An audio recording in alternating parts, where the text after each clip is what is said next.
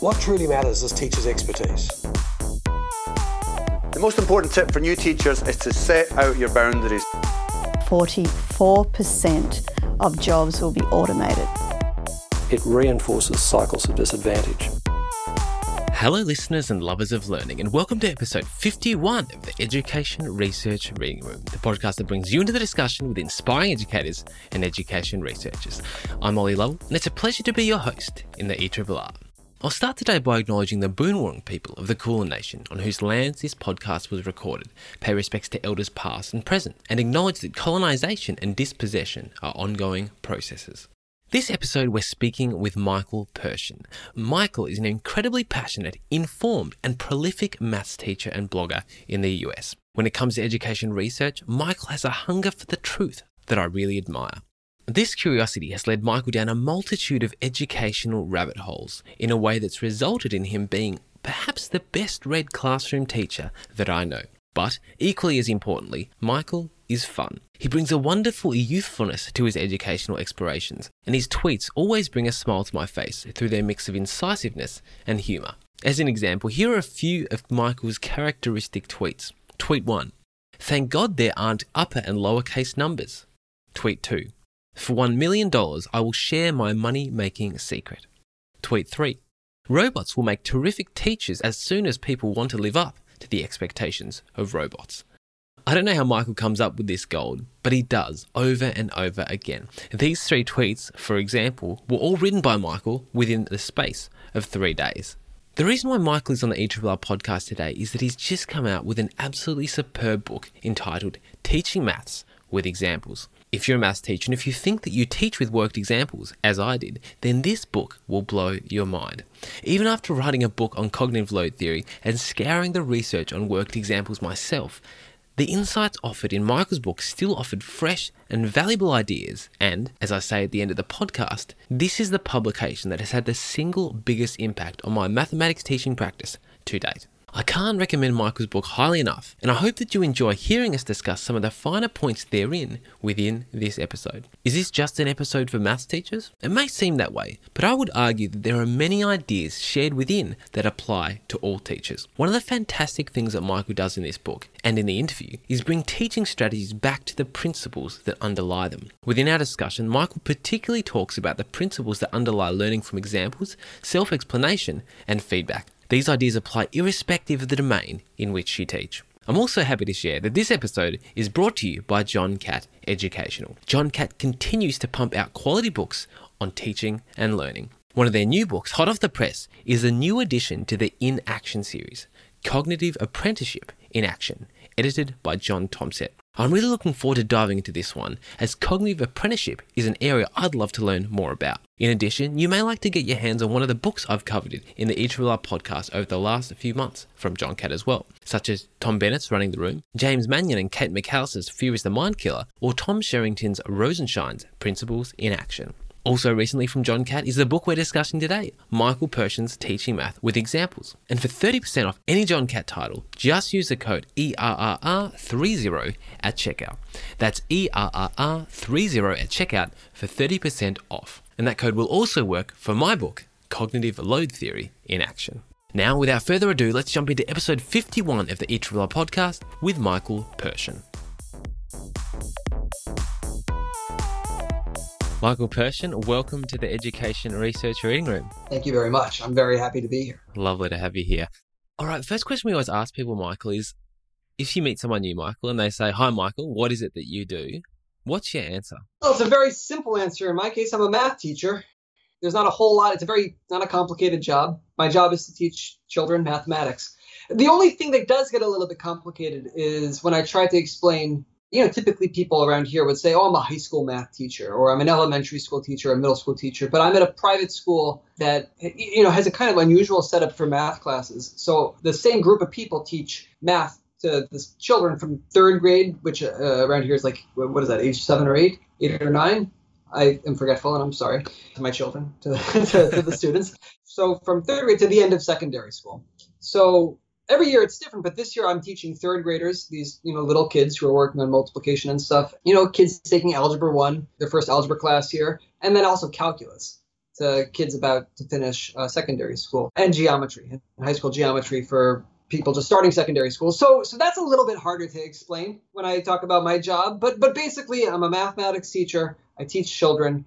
And because of my weird school, it's a couple different age ranges. But that's my job. Cool. What do you believe should be the purpose of school-based education? That is a severe escalation from the first question. Correct. Yeah. So it's an interesting question. I'm of the opinion that there's not one single purpose of school-based education, that there's a couple. And, that ranges from preparing students for their, ability to get into college, to jump through whatever hoops our system sets up to get you into university. It ranges from that. And then it goes, some students, another purpose is to prepare students who might have the desire and the facility to use this stuff professionally, to line of work to prepare future mathematicians and physicists and chemists and doctors and all that jazz.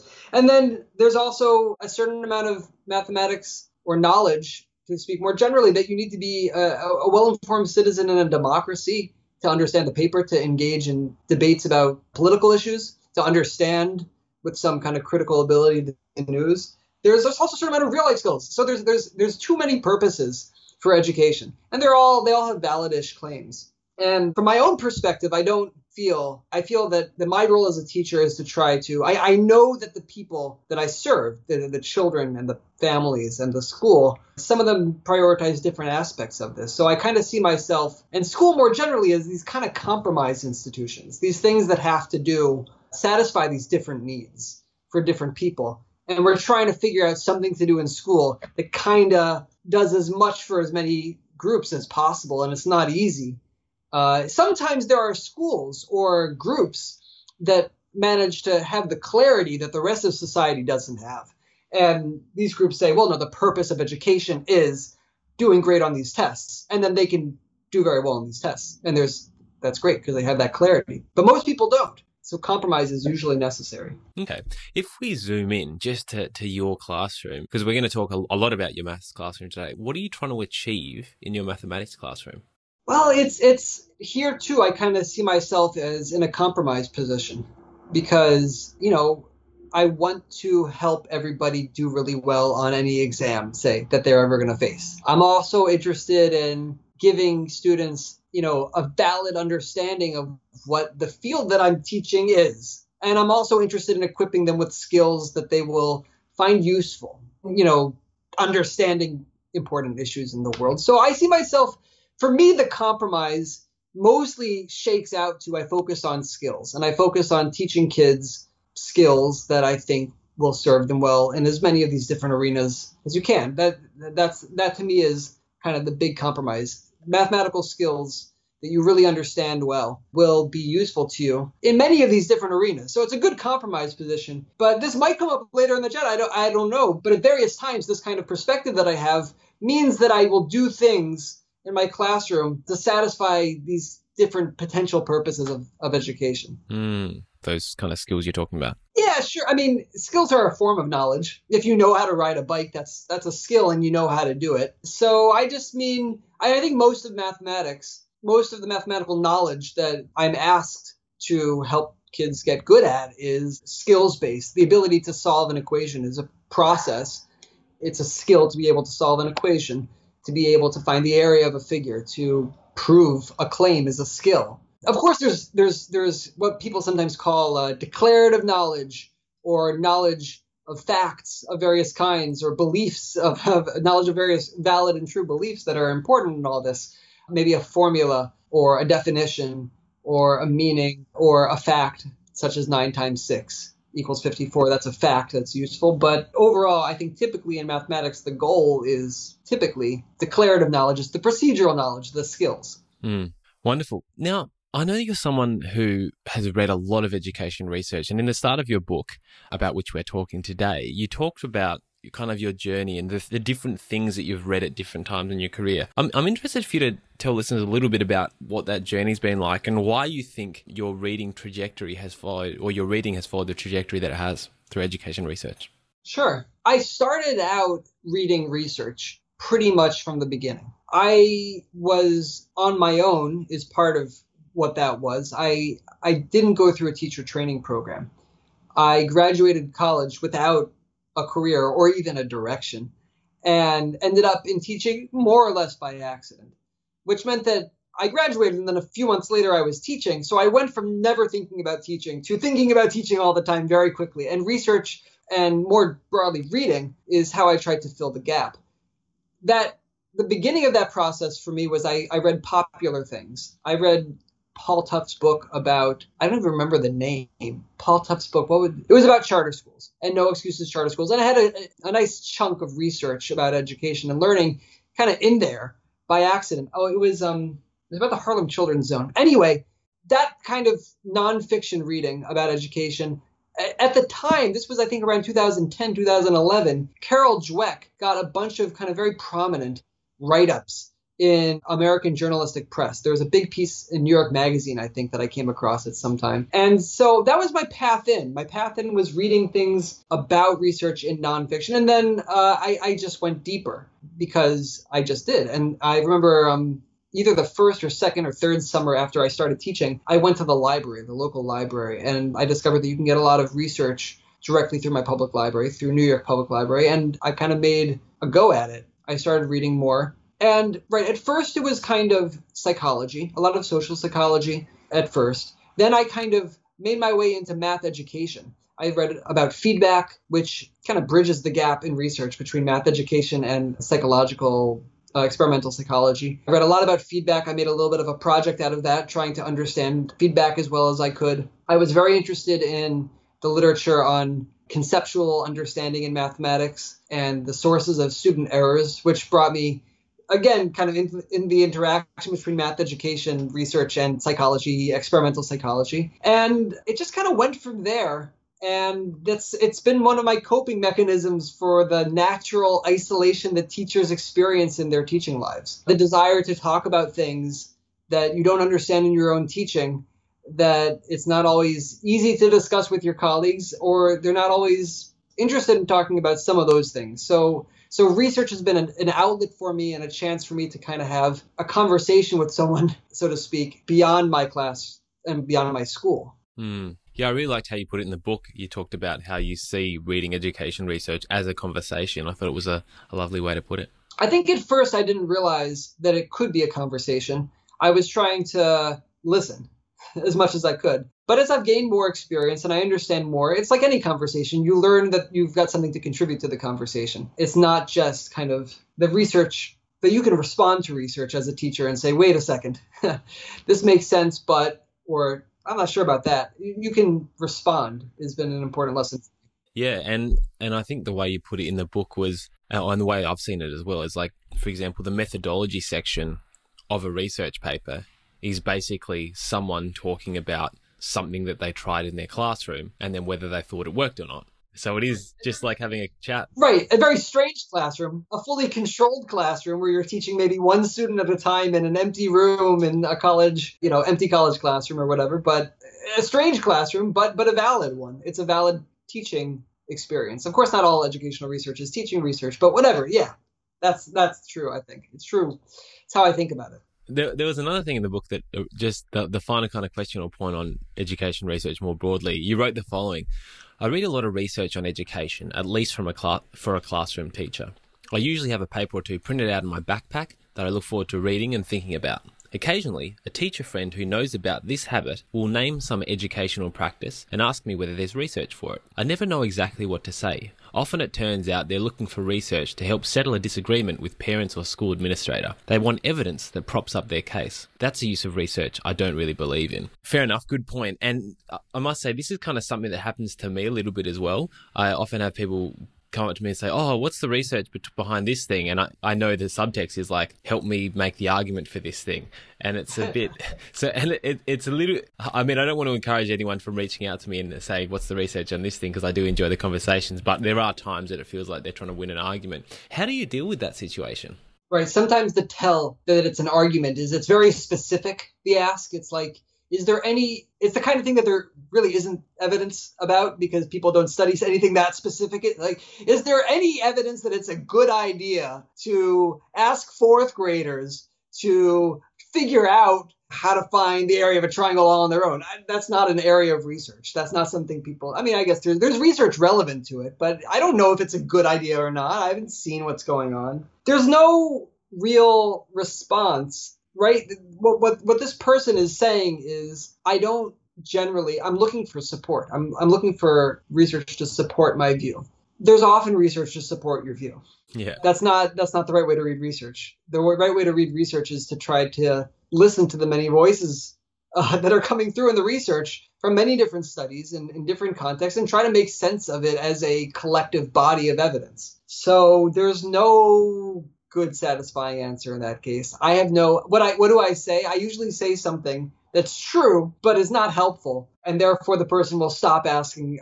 My goal is not for them to not ask me, but it is a natural consequence of me not being helpful and saying something like, that's not something that people study. There's, of course, evidence on this, but it is maybe complex and maybe will not, strictly speaking, support your argument in this very narrow case. Then again, I don't know, administrators, there is a phenomenon that I'm aware of that people demand research for things that they shouldn't be demanding research for. And, why do people do this? They are trying to be research based, and that's noble. But in reality, what it means is that research needs to be interpreted in context, and there's many areas that are not covered by research.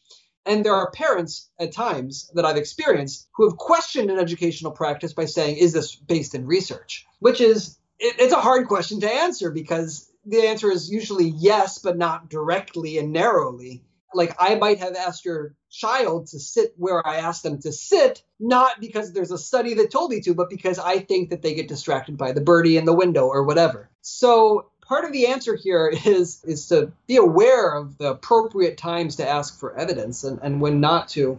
But if there are cases where people are asking for evidence and it's not appropriate, and so you just got to give people evidence. You got to give people the means to defend themselves against an unfair call for evidence. So cool. Today we're talking about your forthcoming book, which I believe by the time this podcast comes out should have just been released.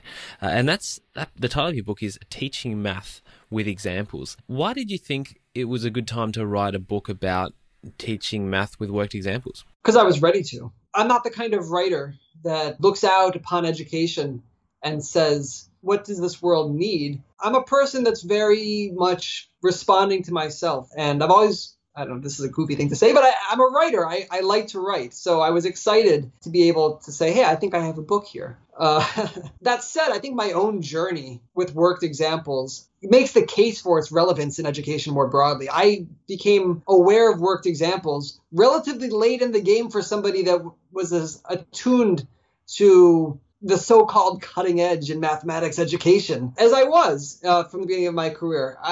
I felt, well, here's my trajectory. I was very aware in my first, 3 or 4 or 5 years, even though I never encountered education school firsthand, I was very aware of kind of the progressive arm of math education. These were the books that I read. This was a lot of the papers that I read were in math education research, where progressive ideas about problem solving and inquiry and discovery are prevalent. And I did become aware of psychological research and cognitive science research a little bit later, and I became aware of worked examples as part of that. I did a kind of a big dive into cognitive load theory some number of years ago, and I came into that more or less skeptical of worked examples, not because I was skeptical that worked examples were important, but first of all because I thought I understood what worked examples were, and that it was easy to use them, and that I was already using them in my daily life as a teacher.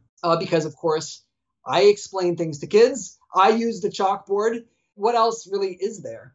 And that was the biggest surprise to me in cognitive load theory. Diving into cognitive load theory, the biggest surprise to me was that I had misunderstood worked examples. I had basically gotten the wrong idea. First, I had misunderstood what they were doing in these studies. I thought it was just an explanation, what a lot of us would call modeling, just one person kind of explaining an idea and writing it down as they go. I didn't realize that these worked examples were fully solved beforehand and presented to students to analyze as a completed solution. I didn't realize that. I also didn't realize that the research was specific about better and worse ways of crafting these worked examples, essentially, that there were bad ways of doing it and better ways of doing it.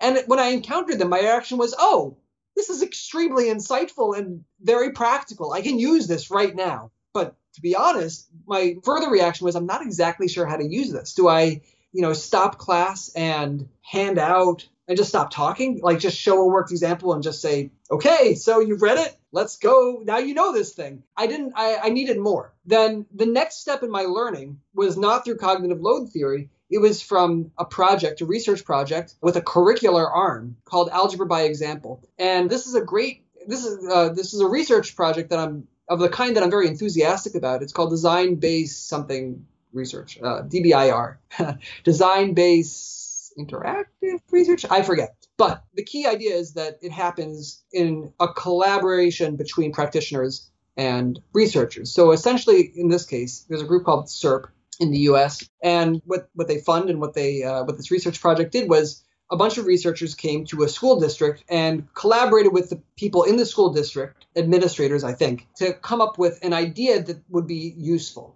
An idea that would be useful for them. And what they landed on was, well, there's these misconceptions that they're aware of, that their students have. Would there be a way to address them? And they used worked examples. They used the worked examples research to come up with worked examples and for this district, and they tested them with teachers. And the classrooms refined them based on feedback and then posted them for free online. That's wonderful. The thing that they showed very clearly in this was that self-explanation prompts, that you can ask kind of deeper questions about these, and that can be useful for students learning. And that's a little thing, but it made it all kind of click to me. It helped me realize that there's more you can do with these things. It's not just passively reading them and then moving on to some other problem. You can take a worked example, ask students to study it, ask questions about it, probing questions about it that push kids thinking, and then give them a chance to apply it. And I'm a big fan of this idea. I think that teachers, at least in my experience in classrooms, me and my colleagues, we swap materials for classes. The basic currency of teachers are materials. So I love that I was able to learn from materials that these researchers produced and put out for free. I think that's a great way to teach teachers about research. So I learned from that, and then I started tinkering, and then that was kind of my path into worked examples research. So I think that's what everybody is ready for. I think people are ready for a version of worked examples research that is bigger than just, okay, show a worked example and then your kids will be great. What was the kind of, just a quick answer to this one, what was the kind of time period between when you took the deep dive into cognitive load theory and realized that worked examples weren't what you thought they were, till when you put together these pieces of the puzzle and thought, oh, I can use this info from SERP or this approach to actually utilize the benefits of worked example as they represent in the literature? Okay. I did the cognitive load theory project when my oldest son was a baby. That was 6 years ago. And I think it all kind of came, my first experiments with algebra by example, kind of the SERP thing, were I think 5 years ago. So I think it took me about a year to chew on all this. I think about a year. Cool. Well, I've got to thank you, Michael, because as you know, I've just kind of released, or back in October last year, I released my own book on cognitive load theory. And your excellent book. Thank I you. Can now say yes. Thank you very much. And you know, from that exploration, I came out of that with many of the similar questions to the ones that you came out of your study of cognitive load theory with, around what we both then learnt. The research said about what worked examples were, the fact that they weren't exactly what we thought they were, and then this kind of struggle of like, well, how do I mesh that with my classroom experience? And the reason why I was so immensely excited when I started reading your book, and I emailed you about it at the time, was because you provided me with the answers that I'd been looking for by writing your book. I didn't even have to do that 1 year of exploration myself. I mean, to be clear, I mean, I'd say 1 year from like skepticism to acceptance, and then, 5 years of learning about worked examples. Yeah. So I don't mean to say that I figured it all out in a year, but that totally resonates with me, that there ought to be this moment for every classroom teacher, once you kind of see what cognitive load theory says about worked examples, where you say, wait a second, okay, so how do you make that work?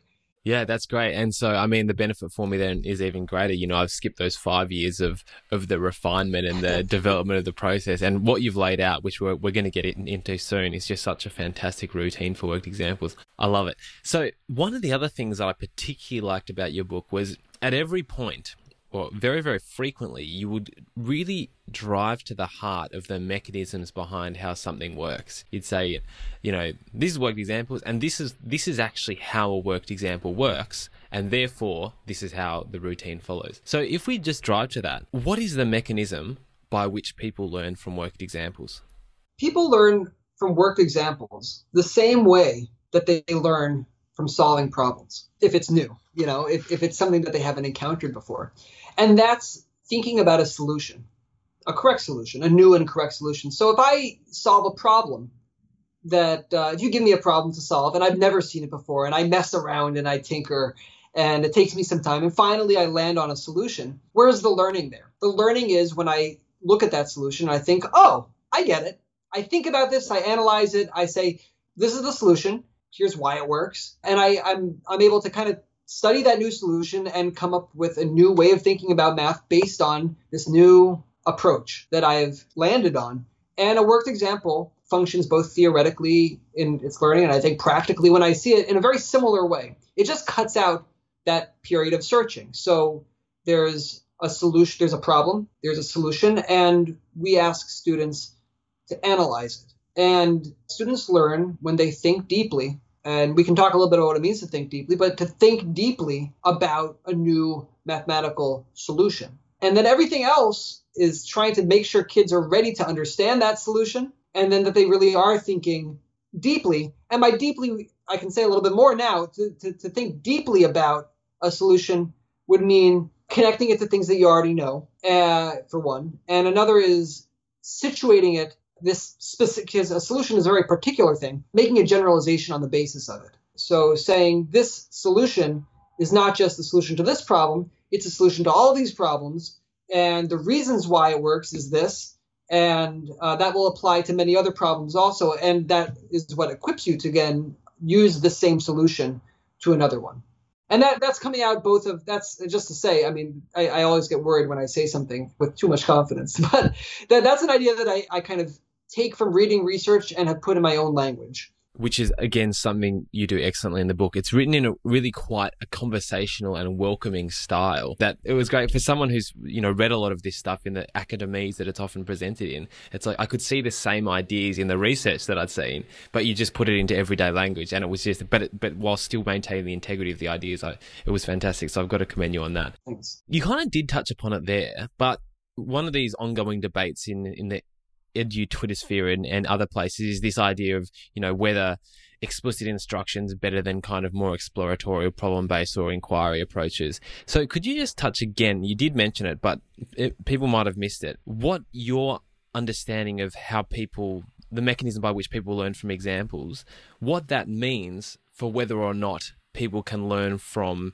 problem solving or inquiry versus examples themselves? I was going to say it's complicated. It's both simple and not that complicated, and also there's some complexity. So the short thing is that I was saying a second ago, and I'll say it again here, is that fundamentally the way that we learn new mathematical skills, and there's maybe a generalization of this that would apply beyond mathematics, but whatever, is that there's something new and valuable to learn, and we see it, and we think really hard about it. We make connections to our prior knowledge. We are able to fully understand it in its own context. And then we can make generalizations where we say, oh, it's not just about this, but this solution could be done with other problems. And there's general principles undergirding why it works. So we can then apply it to other things. And then as we practice that, what we've seen in that example, and apply it to a new problem, we then make those generalizations that facilitates our ability to say, this is a bigger thing than just this solution. So in my own kind of parlance, and I say this in the book, there's analysis stage where we study the particular thing and we understand it in its as much as we can while we're reading it. There's an explanation stage where, as we explain things to ourselves, we make generalizations and we say why things work, and we make sure that we're thinking about each aspect of what makes the particular solution work. And then to facilitate further generalization, we then apply it to a new problem, or to several new problems. And that's an ongoing practice. That's practice. So if that works for worked examples, does that work also for problems where a solution is not presented? So it's important not to caricature the variety of classrooms where problem solving or inquiry works. And so because there's a lot of different things. But if you're not presenting that solution, where's the solution coming from? So your first possibility is you're saying you're going to learn that solution from discovering it on your own and then thinking about it on your own and then explaining it on your, just do it all on your own. And that's hard. Nobody really does that. I mean, nobody really should. Nobody's serious, even in the world of inquiry or problem solving, would say that you should do that. What people do say is that you should do something a little bit more subtle. You should give kids a chance to discover it on your own. And then you should have a discussion of some sort. And what people will say sometimes is, the worked example is when you bring the class together and you ask one group to share what they found, that's the worked example. And then the whole thing starts there. So what can we say about this? Look, is that possible? Absolutely. And people learn in these types of classrooms frequently. I think what you can say, what's fair, is that that's a less surefire way to put people in contact with that solution. It's at the end of a long process. You might lose kids to the restroom, or kids might get exhausted. If you're calling on a student group to present something, they might not do as good of a job as the seasoned teacher would. There's a lot of room for error there. So it's likely to be a less efficient learning process. I think you can say that. So does that mean that it's impossible to learn that way? No. I've taught many lessons. I don't really teach this way so often anymore, but it used to be my bread and butter was something like this when I was younger. And, it works for a lot of kids a lot of the time. I just grew dissatisfied with it because you don't reach as many kids as you do when you present a solution. And you can also give kids challenging math problems to do after you've presented a solution. Presenting a solution is it's not your only opportunity to give children interesting math to do. It's the beginning of a process, not the end necessarily. And I'm a fan of interesting math. I want to give kids a chance to think about interesting math. I just want everybody to be able to have a good time with it. And I don't want to lose people or lose the most important new solution that I want to share with people from doing it. So the short answer to the question is how does this work for inquiry or problem solving is it could work as long as students are learning from reflecting and analyzing a solution and explaining it to themselves and then applying that solution to a new problem. I just think that's much harder, especially at the beginning of a unit or beginning of a new topic when you take these other approaches. But that doesn't mean that there's no room for problem solving. It just means that at the beginning, you want to, err on the side of sharing solutions. Yeah, that's great. So one thing you said there that I'll really take away is, providing a solution at the outset isn't the only opportunity we have to give our students challenge. And this is something I've been thinking about a bit recently as well. I've been in some contexts where some teachers have said, you shouldn't explicitly teach students, you should let them struggle because struggling is a really important part of learning.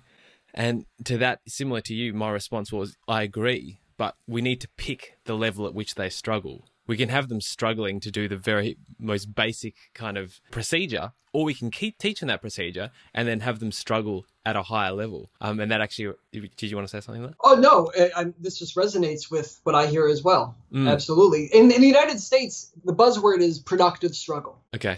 I don't know if it's there in Australia also, but the buzzword here is productive struggle. That, of course, struggle is important, but there's unproductive struggle. But you would want to encourage, you want to facilitate productive struggle. Now, this is always a term that has bugged me a little bit because it's basically saying, oh, well, don't do bad struggle. Struggle's good, but do the good struggle, not the bad struggle. What is good struggle? What makes struggle productive for students? I would argue that something like worked examples is what makes struggle productive. If you have a challenging problem that you kind of know a quarter of your class is going to find so hard that they're not going to make much progress on it, and I think that honestly, we usually know that, then what you can do, and usually the way you kind of plan for that is you say, well, what's the hint I'm going to give kids? They'll get stuck, they'll raise their hands, ask for help. I'll come over and give them a little hint to nudge them along the way. So just teach that hint in the context of a different problem first. That's what I would say. I would say if you know that you're going to have to offer a hint to a lot of kids, make sure, find a way to express that hint in a worked example beforehand. Make sure everybody knows the hint really well. It's usually a strategy, micro skill. I want you to be able to cut up this shape, know how to cut up shapes. So teach that in a totally different problem.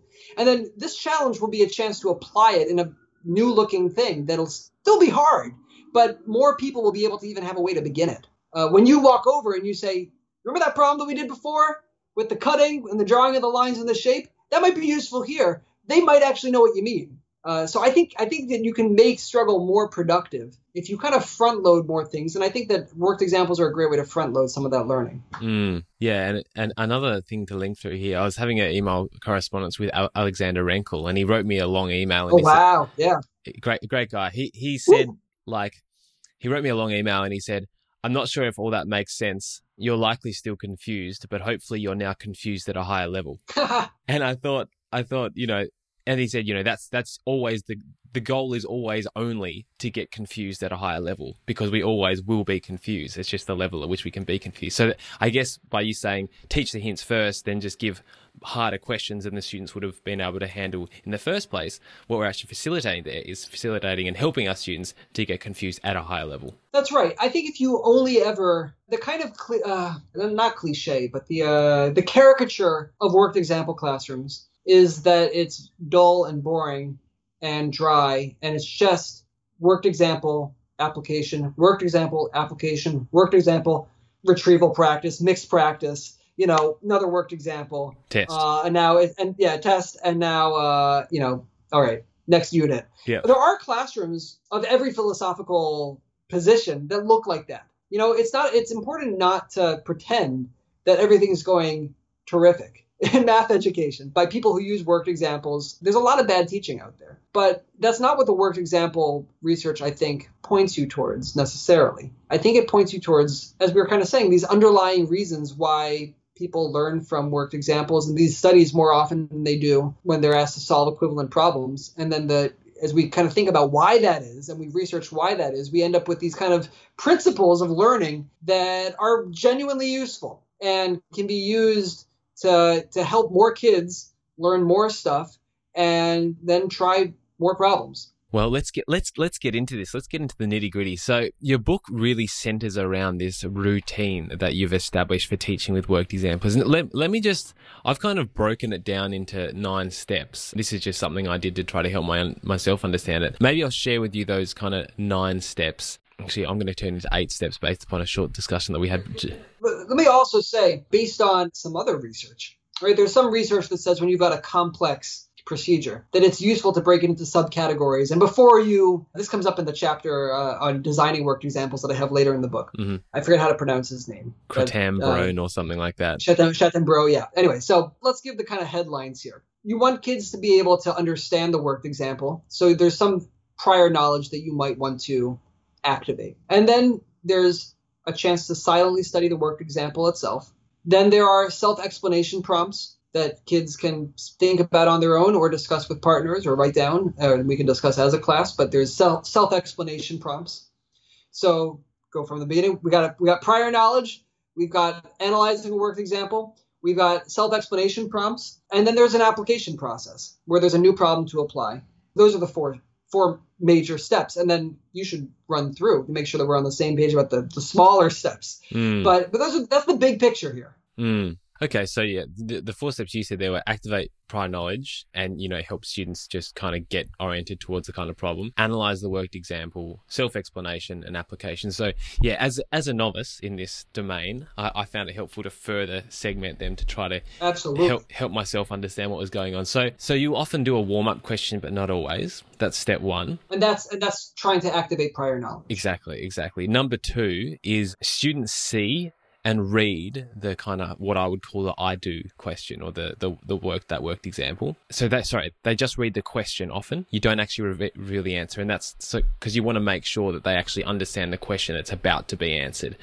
Then from what I understood, you'll reveal the solution. You usually use like a document camera, reveal the solution, and students can analyze that. So this is like they're silently sitting there, they're just reading it, and that's what happens. Then you give them some time to kind of pair share and talk about what they've seen, see if any questions come up for them or anything like that. That's step 4. Then only after that do you actually reveal the self-explanation prompts, which we'll go into in a bit more detail in a minute. And you let them, do you make them think silently about the self-explanation prompts as well? Or you just let them talk about them straight away? Yeah, they're already with partners and talking, so, Okay, fair usually, enough. Yeah.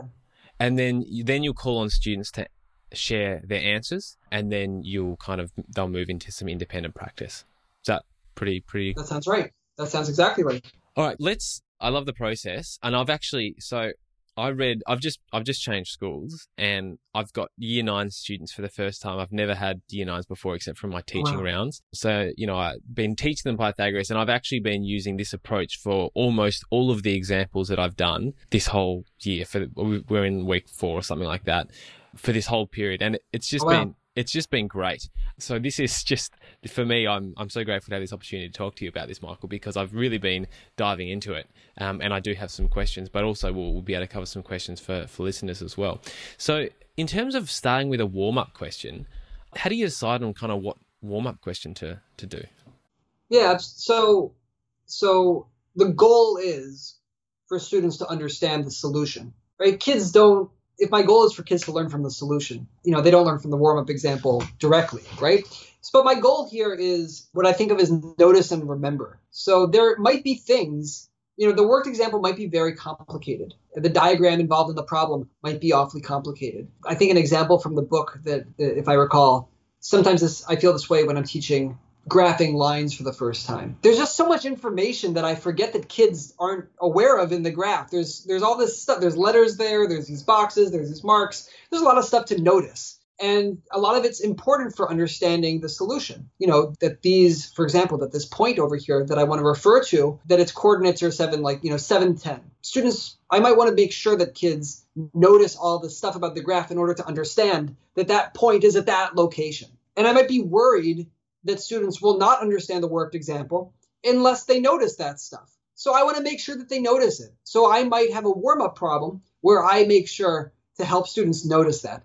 Likewise, there's sometimes situations where a worked example relies on a previous routine. I was thinking about Pythagoras because you'd mentioned before this that you're teaching it. And there's these steps. Sometimes when you're studying Pythagoras, you have to solve an equation that's like, c squared equals 10. You might have taught that some time ago, or students might have been supposed to know that from a previous year, but you might be worried that they don't. And you might be worried that they won't understand the worked example unless they remember that. So you might say beforehand, here's an equation, c squared equals 10. What's the solution? Write it down. Let's talk about this. Great. We're actually going to use this really soon. Here's a problem, and I'm going to show you the solution, and we move to the worked example. So the goals of a warm-up in this routine are helping kids notice anything that they will need for the worked example or remember anything that they previously learned, a procedure or a skill or a fact that they will need.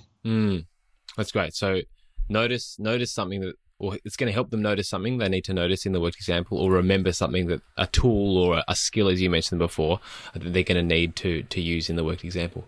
Wonderful. So the next thing is students see and read the actual question themselves. Is there anything you want to comment on about how you reveal that question or anything like that? I mean, this is just advice. This is not like, this is just me sharing advice. So this is take it or leave it, right? But I often find that it's a bit much for kids to have to read the question and the solution. Their eyes might move too quickly from the question to the solution. There might be weird words in the question that students might want to ask about.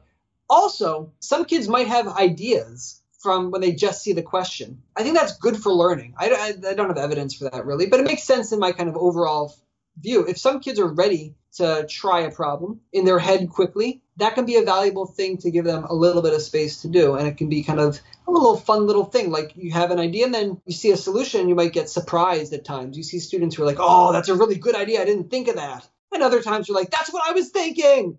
So it can be valuable, I think, to slow down and show the question just on its own for a minute, not even a minute, a couple seconds really, before you show the solution. That makes a lot of sense. That I must say, I think I only did that like once in the sequence of teaching, based upon your approach, but I think I should do that more. It makes a lot of sense. And even something like, I was just thinking then, say we've been teaching our students how to find the hypotenuse for like in the previous lesson, and the next lesson we're going to show them how to find one of the shorter sides using Pythagoras. Even just showing up that question and maybe asking something like, here's another question. What's different about this one compared to what we've been doing so far? That's a prompt to notice the difference and then kind of get the students thinking. Absolutely. I would only urge caution. You don't want to end up, with a long discussion at this stage, right? You've got the solution right there. That's how the learning is going to happen. We don't want to have a long conversation, but a short one. Yeah, that's, that could be really valuable. Yeah, that's a good point. I was thinking more just not even getting student responses, but just saying, Oh yes, I want yes, you to yes, think yes. to yourself what's different about this question compared to what we've been Absolutely. doing. Yeah. That sounds great. Students analyze the I do solution independently. So you've shown the question, you've just revealed the solution. What's happening in the classroom at this point? Well, it's absolutely silent, ideally.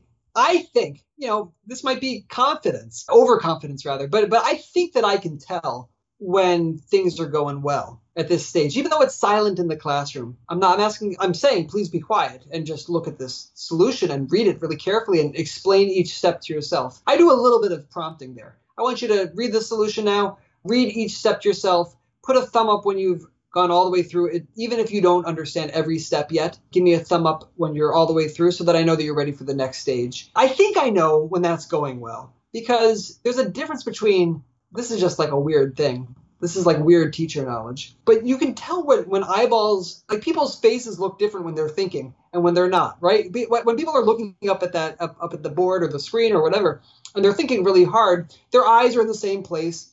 They're not really, their brains are working. The rest of their body's kind of just doing its thing. When people are done, they make this kind of very like visual. I don't know how to like show this audio, but like kind of like a deflating, like, all right.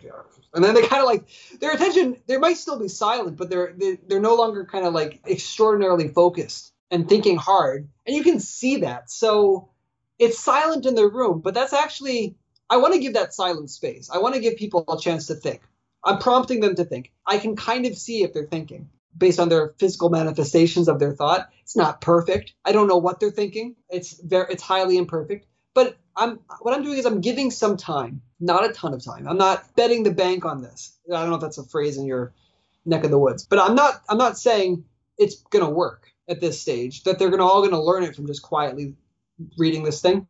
But it's a chance to quietly think and to see what you can figure out. And I think I have a good sense, roughly, of whether people are doing that. I would say that this is probably the biggest game changer part of this approach compared to what I usually do or what I usually would have done. So just to contrast this to what the majority of teachers, the math teachers I would expect do, rather than having the solution pre-worked, they would actually work it on the board or on their iPad while it's going or on their document camera or something like that. The thing is, and in this period of a couple of weeks that I've been using your approach, I've worked a couple of examples like I traditionally would have. And what I've noticed is I'll be working an example and I'll look up and kids' eyes are just everywhere. Some of them are concentrating, some of them are doodling, some of them are looking out the window, some of them are chatting and I haven't noticed. But with your approach, because the answer is already worked, it's on the screen, and I don't even look at the answer. I just look at the whole class and I say, all right, everyone eyes on the board, analyzing this solution. I can see, just like you said then, how many of the students are focused. And if they're not, it's just, Harry, eyes on the board, thanks. Yeah, it's amazing. It's partly, you can think about it as a classroom management thing.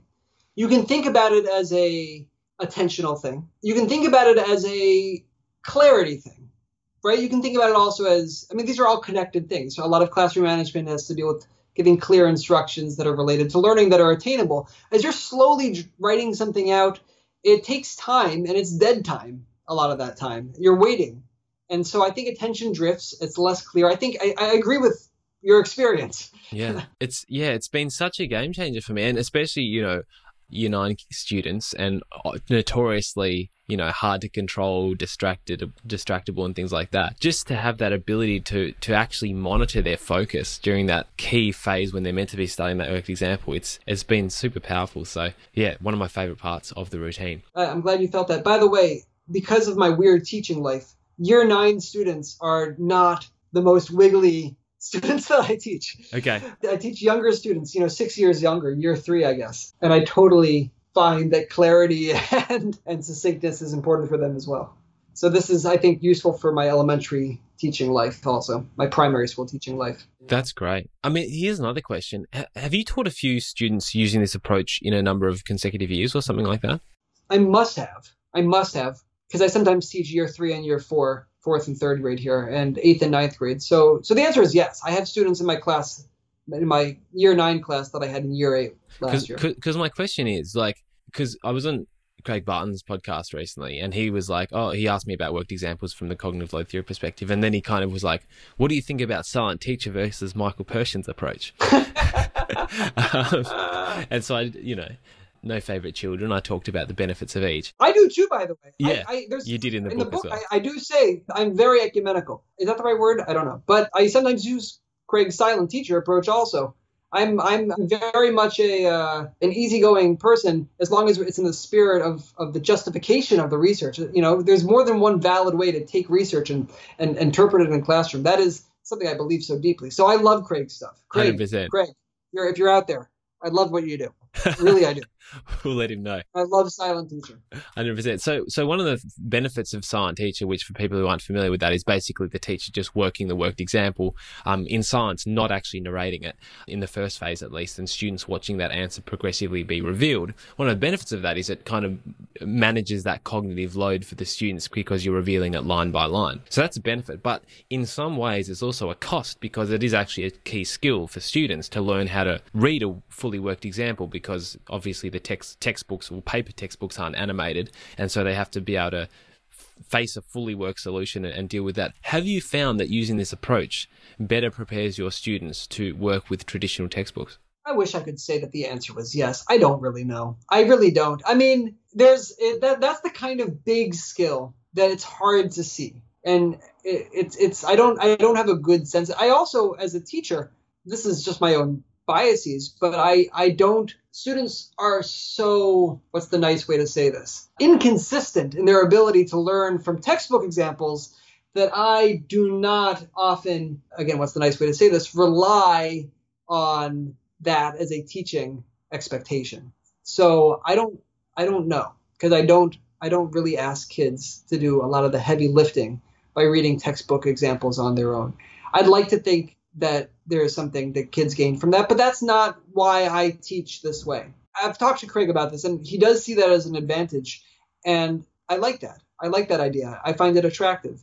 I don't know if it's true. I hope it is. But the reason I teach this way is not so that kids will have the experience reading mathematical text on their own. Though that's kind of nice. I like that idea. Once he pointed it out, I was like, hey, that sounds good. I should do that. But really the reason I do it is more for the reasons that you say. It's for the clarity. It's for the ability to have the kind of a complete whole, a mathematical whole thought that we can talk about. Then again, Craig's approach where it's kind of modeled out slowly, I find that useful too, especially as the material gets complicated, because there's a lot of complicated material that it's hard to make a succinct example for. And sometimes I forget to have a worked example, and I didn't prepare one beforehand, and I need to make one up. So I love Craig's approach.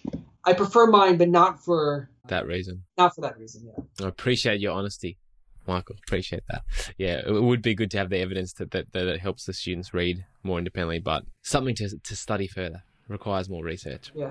All right. So we've done a warm-up question. We've let the students read the original question. We've let them silently analyze the worked example, and we've watched their eyes to make sure they are focusing. And now there's a time for students to kind of have some pair share or some talk time around what they've seen. How do you run this part of the lesson? It's interesting because pair share is, I don't know, I don't want to say it's controversial in some educational circles, but it is, right? It's asking students to talk with each other, which will often present some, classroom management problems that teachers need to deal with at times because there's not total control of the whole class, situation, whatever. Here's what I'm trying to do there. What I'm trying to do is I'm trying to make sure that every student has explained this carefully. I've only asked students to think about it to themselves so far. I would like some evidence that they are thinking about it carefully in a way that I can hear and see more visually and orally. So that's what I'm doing. I'm also trying to give students a rehearsal opportunity. I care a lot about the social environment, and I care a lot about my students who see themselves as, every year I get some students who at the very beginning of the year say, by the way, Mr. Pershin, just so you know, I'm really sorry, I'm awful at math. I'm just terrible. And that breaks my heart. I don't want anyone to feel like that. I don't need every student to feel like they love math. I need every student to feel that they are not beaten down by school, that they belong in the room where they are, that they're not less than anybody else. So how do you do that? Well, one way that I do that is by trying to catch students when they are able to give smart explanations, and I give them an audience to do so. I think that that's an ennobling thing to do in the social environment of the classroom. So part of what I'm doing is I'm trying to hear who I'm going to call on later. Who am I going to call on? And very often what I'm looking for are students who would not be able to share ideas when it comes time to share a novel solution or share a solution to a tough problem, or not to ask the question that's going to get a lot of praise because it kind of makes a connection between two very different things that or it's a what if question that's very brave. This is an opportunity for my students who are either shyer or less confident or self-identify as being terrible at math to be smart. So I like this as a rehearsal opportunity. It's not the only reason why I do this, but it's one of the reasons why I very much like this. I also keep it relatively short. This is not a huge investment of time. But the goals of this kind of pair share thing are really make sure everybody's explaining stuff carefully. Try to listen in and get a sense of, from my, how things are going for myself, to assess more clearly whether students are understanding things well or not. And then also to try to hear who I'm going to be able to call on later. And maybe I'll get lucky and I'll be able to give one of my students who doesn't usually get a chance to share something, a chance to share that. That's great. A lot of commonalities there between what Doug Lemov was saying about cold call as well. He was saying that he saw cold call as a really fantastic way to listen for students who maybe lack that confidence, listen for when you said get lucky, and listen for when they've really got something valuable to contribute, and then call on them at that time to let them shine. So that's really, really interesting. Right. It's the opposite of cold call in some ways, though, because it's cold call after. Right, I will cold call, but I gather information first about who I want to call on, because I'll sometimes cold call in other situations also. But what makes this kind of the opposite in some ways of cold call is I'm gathering intel while kids are talking. And then I'll say, I should call on that child. I should. They're going to say something and it's going to be smart. Great. I'm going to do that. Totally. Well, yeah. So So before I chatted to Doug, I thought that seemed like the opposite of cold call as well, but he actually saw that as a key part of cold call. Oh, good. So that was interesting. And he saw what I do, which is actually a lot of the time use pop sticks to call on students. He saw that more as a pepper strategy, which is interesting. But yeah, okay. Maybe we should rename what you've just described there and call it warm call or something like that. Is that what Doug calls it? No, I just made that up then. Oh, I like it. Yeah, that could capture that idea of highlighting students who need that confidence well. So I reckon that for some people who read your book and try this routine, this could be kind of the part where they come unstuck, this pair share part, and they go, oh, I tried Michael's book, but every time I just kind of gave the students the pair share opportunity, the class would just get out of control and take me a minute for them to get focused again. So it didn't really work for me. Do you have any advice about how to bring things back together? If you can't do that, don't do that. You don't need me to tell you that. If it's not working, change it. I say this a lot in the book, and I believe it really strongly. I am not saying, this is what I do in my classes in a couple different contexts based on my read of the research. This is not prescriptive, right? I share this as an exemplar that's meant to, well, if it's useful, go ahead and use it. But it's supposed to illustrate various more general teaching principles. So if the pair share doesn't work in your context, then the question for you is, that's fine. How are you going to make sure that every student is thinking carefully about the example? How are you making sure that every student is explaining things to themselves about the example? How are you finding ways to call on people and to ask people to share who you don't hear from all the time, that are not the most confident students? You'll have your own answers to that. I share this in the spirit of, here are the right questions to ask, and here's how I answer them. Pair share is, I think that one thing about pair share, though, is the more focused it is on a specific goal, it goes better for me, right? When I've seen pair share go wrong in my own teaching, it's because it's been unstructured or vague instructions. Like, I want you and your partner to talk about this problem. It makes sense that doesn't work so well. I think that if you can make this more specific, I'll just share the prompt that I give, but I think the general principle is go and get more specific and more structured if you are having trouble managing it in the classroom. But the way I do it is this. I say, okay, you've just been studying this silently. I've already assigned your pairs beforehand, so you all know them. You and your partner should take turns explaining steps in this example. And then when you're both happy with what the example means, you should answer the questions that I then reveal. And so there's questions to answer, and that provides some structure also for the pair share. They need to answer these 3 questions. They'll ask, do I need to write them? You can write them if you want. You don't have to write them. You can just discuss them, make sure you're discussing, make sure both people are talking. We'll be back in a minute or whatever. Mm-hmm. Okay, cool. Have you ever found you mentioned your wiggly year 3 students before? Are they sometimes hard to get back together, or is it pretty well under control? It's interesting. I feel like the difference between my year 3 students and my year 9 students is it's hard to get them back sometimes because they really like talking about stuff. It's less that they're off task sometimes, more that they're just spending a really long time talking about things.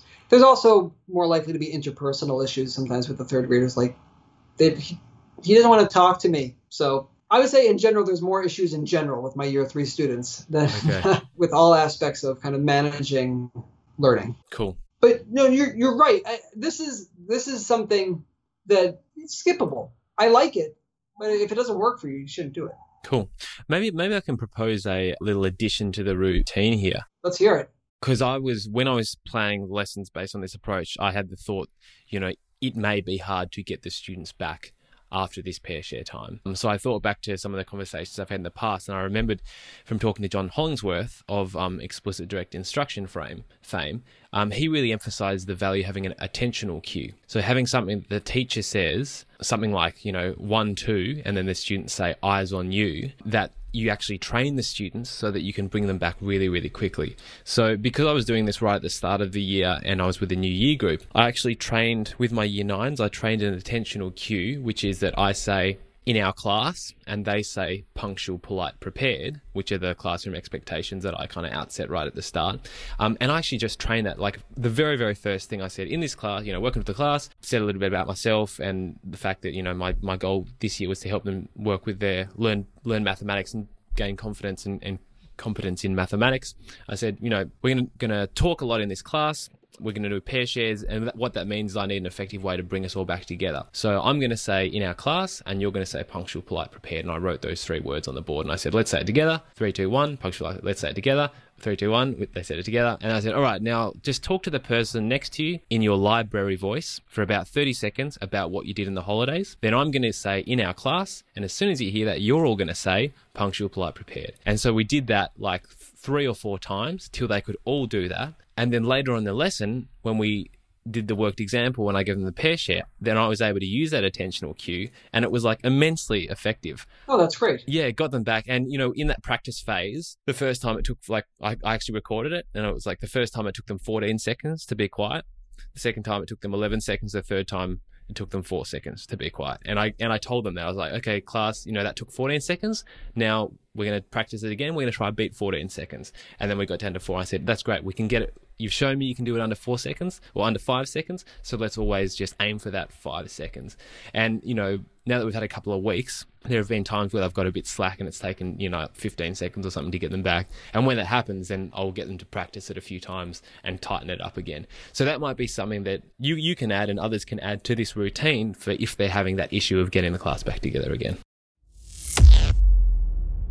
Dear listeners, if you're finding this discussion with Michael stimulating and useful, and if you'd like to be able to easily refer back to and remember some of the most valuable takeaways from our discussion, why not consider becoming a patron of the ERRR podcast? Patrons are listeners who contribute a monthly donation to support the ongoing production of the show, and in exchange, receive a summary each month of the key takeaways from that episode. Patrons also receive access to an interactive transcript of each episode, meaning that if you like to listen back to a specific part of the episode, you can simply do a word search for a key term, then be taken directly to the spot within the podcast that you're looking for. And then you can listen back from that point. In this month's summary for patrons, I'll also include my rundown of Michael's worked example routine in detail. It includes key things to remember at each step, a summary of the attentional cue approach that we've just been speaking about, and the complete sequence of 4 lessons that I created on teaching Pythagoras' theorem based upon Michael's worked example routine, and discussed more in the following sections of this podcast. So, if you'd like a memorable summary of this episode of the ERRR podcast, an interactive transcript, a set of lesson plans for Pythagoras' theorem using Michael's approach, and if you'd like to support the ongoing production of the show, then go to patreon.com/ERRR and sign up to support the show for as little as $1 per month, or the average donation of $5 per month. That's patreon.com/ERRR to support the show and help to keep it sustainable for the long term. Now, back to this episode of the ERRR podcast with Michael Pershin. That's great. A lot of primary teachers have little like bells or chimes that they sometimes use also for similar purpose. Yeah, it's a good idea. I end up sometimes like standing with my hand up in a very visual place, and I like your idea also. It's in some ways more active and more, I don't know, loud. Yeah. And I originally thought of like a clapping thing, but I realized that if I get them to actually say something, then they can't be talking, they can't continue their conversation because they're saying the thing. Yeah.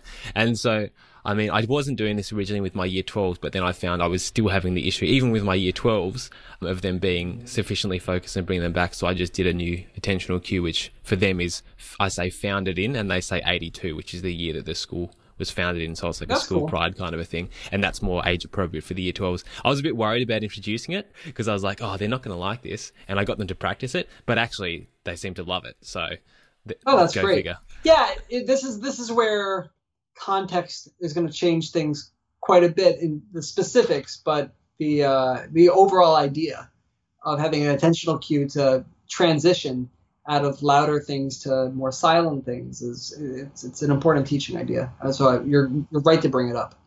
Cool. All right. So that's the pair share, and we're going through the steps at a good pace here. So let's continue on to the next idea, which is the self-explanation prompt. So again, to recap, just for listeners, because they haven't got it written in front of them, warm-up question, students read the question, students analyze independently the work solution, students do a pair share, and now you actually reveal these self-explanation prompts. What are these self-explanation prompts all about, Michael? They come from research that followed kind of the initial burst of worked example research that aimed to understand why students sometimes don't learn from worked examples. So it starts with kind of the observation that some students are better at learning from worked examples than others. We talk about this a little bit in the book, but what researchers did is they did qualitative studies, essentially. Well, I mean, a mix of quantitative and qualitative studies at first. They asked students to think aloud as they looked at worked examples.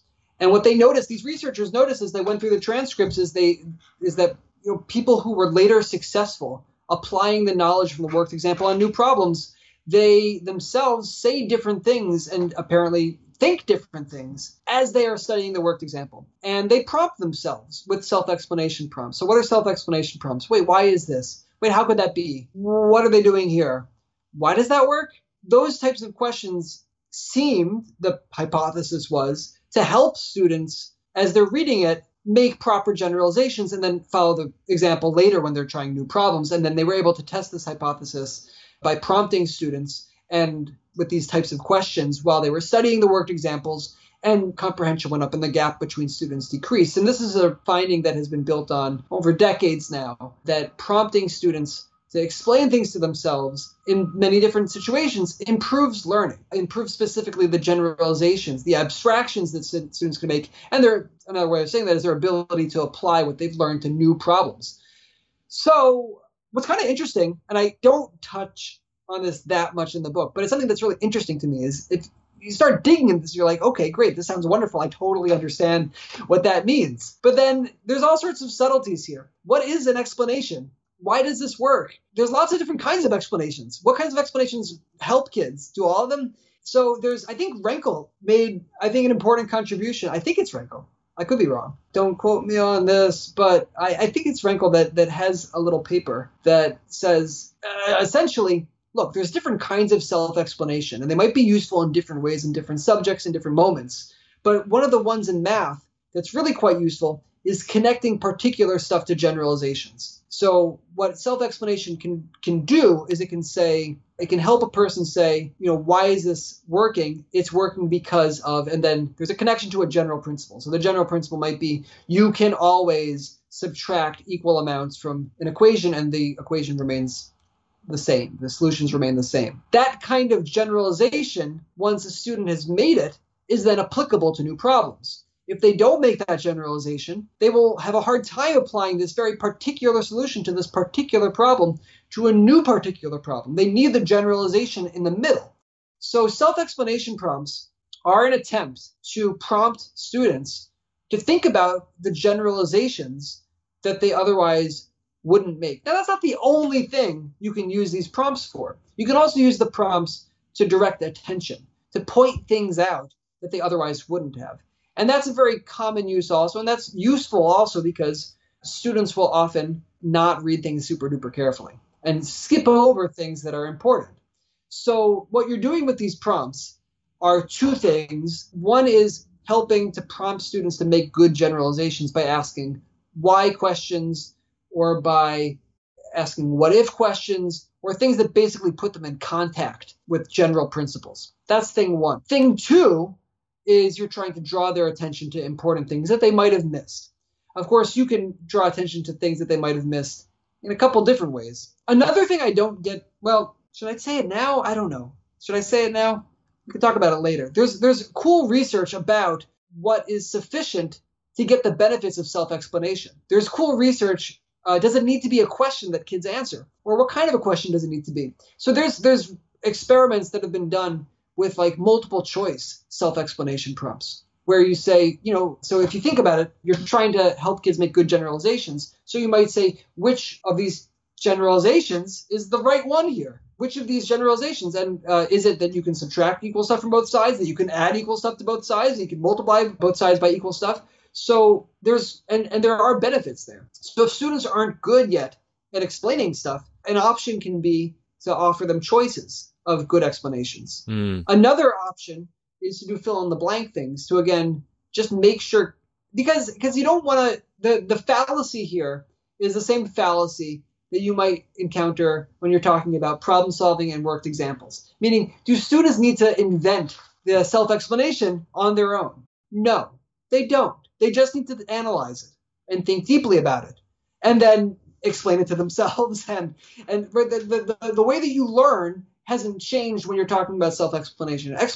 So you can model explanation for students if you like to teach them to. You can also, at this stage, though, like I'm getting kind of wordy here. Let me take a step back. You've shown me an example. Kids have had time to think about it. And now you're saying, I would like you to have a chance to think more deeply about it. You have options. You can ask kids a question, and that will either draw attention to something or give them a chance to form a generalization. You can also, you could just tell them an explanation, but the problem with just telling something is you don't know if kids have thought deeply about it. So you can construct situations where kids are very likely to think about it, more likely than if you just ask a question. You can offer multiple choice possibilities, or you can do like a fill in the blank sort of thing, like a completion problem, but with an explanation and a justification.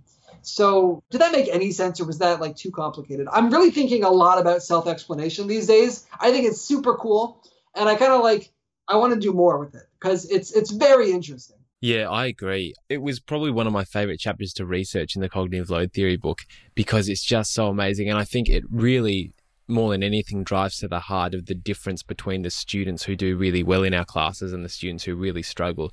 It's the extent to which they interrogate their own understanding of something that they're studying, which, the primary way in which they do that is self-explanation. So I agree. It's super important. Maybe one way for us to kind of reify this for listeners a little bit is to talk about some actual examples. So I don't know. I actually sent through to you a link to some of my lesson plans. So I'm just got the first one open here, and I'm keen to get some feedback from the master here, Michael. So this is come on, and I'll for listeners, I'll put at least this first of this or some of the worked examples from this lesson plan up on the show notes so they can see and follow along if they want to. But this just, for example, the first example in this set of examples, to use the word example 3 times in the same sentence, is find the hypotenuse of this triangle, right-angled triangle with short sides 5 and 2, and it says in brackets exact value. And I've just got students to copy into their notebooks a definition, a student-friendly definition of what an exact value is, and things like that. And so we've got the question there, we've got a bit of working. And then we've got some self-explanation prompts. So I'll just share the prompts that I had for this one, and then you can tell me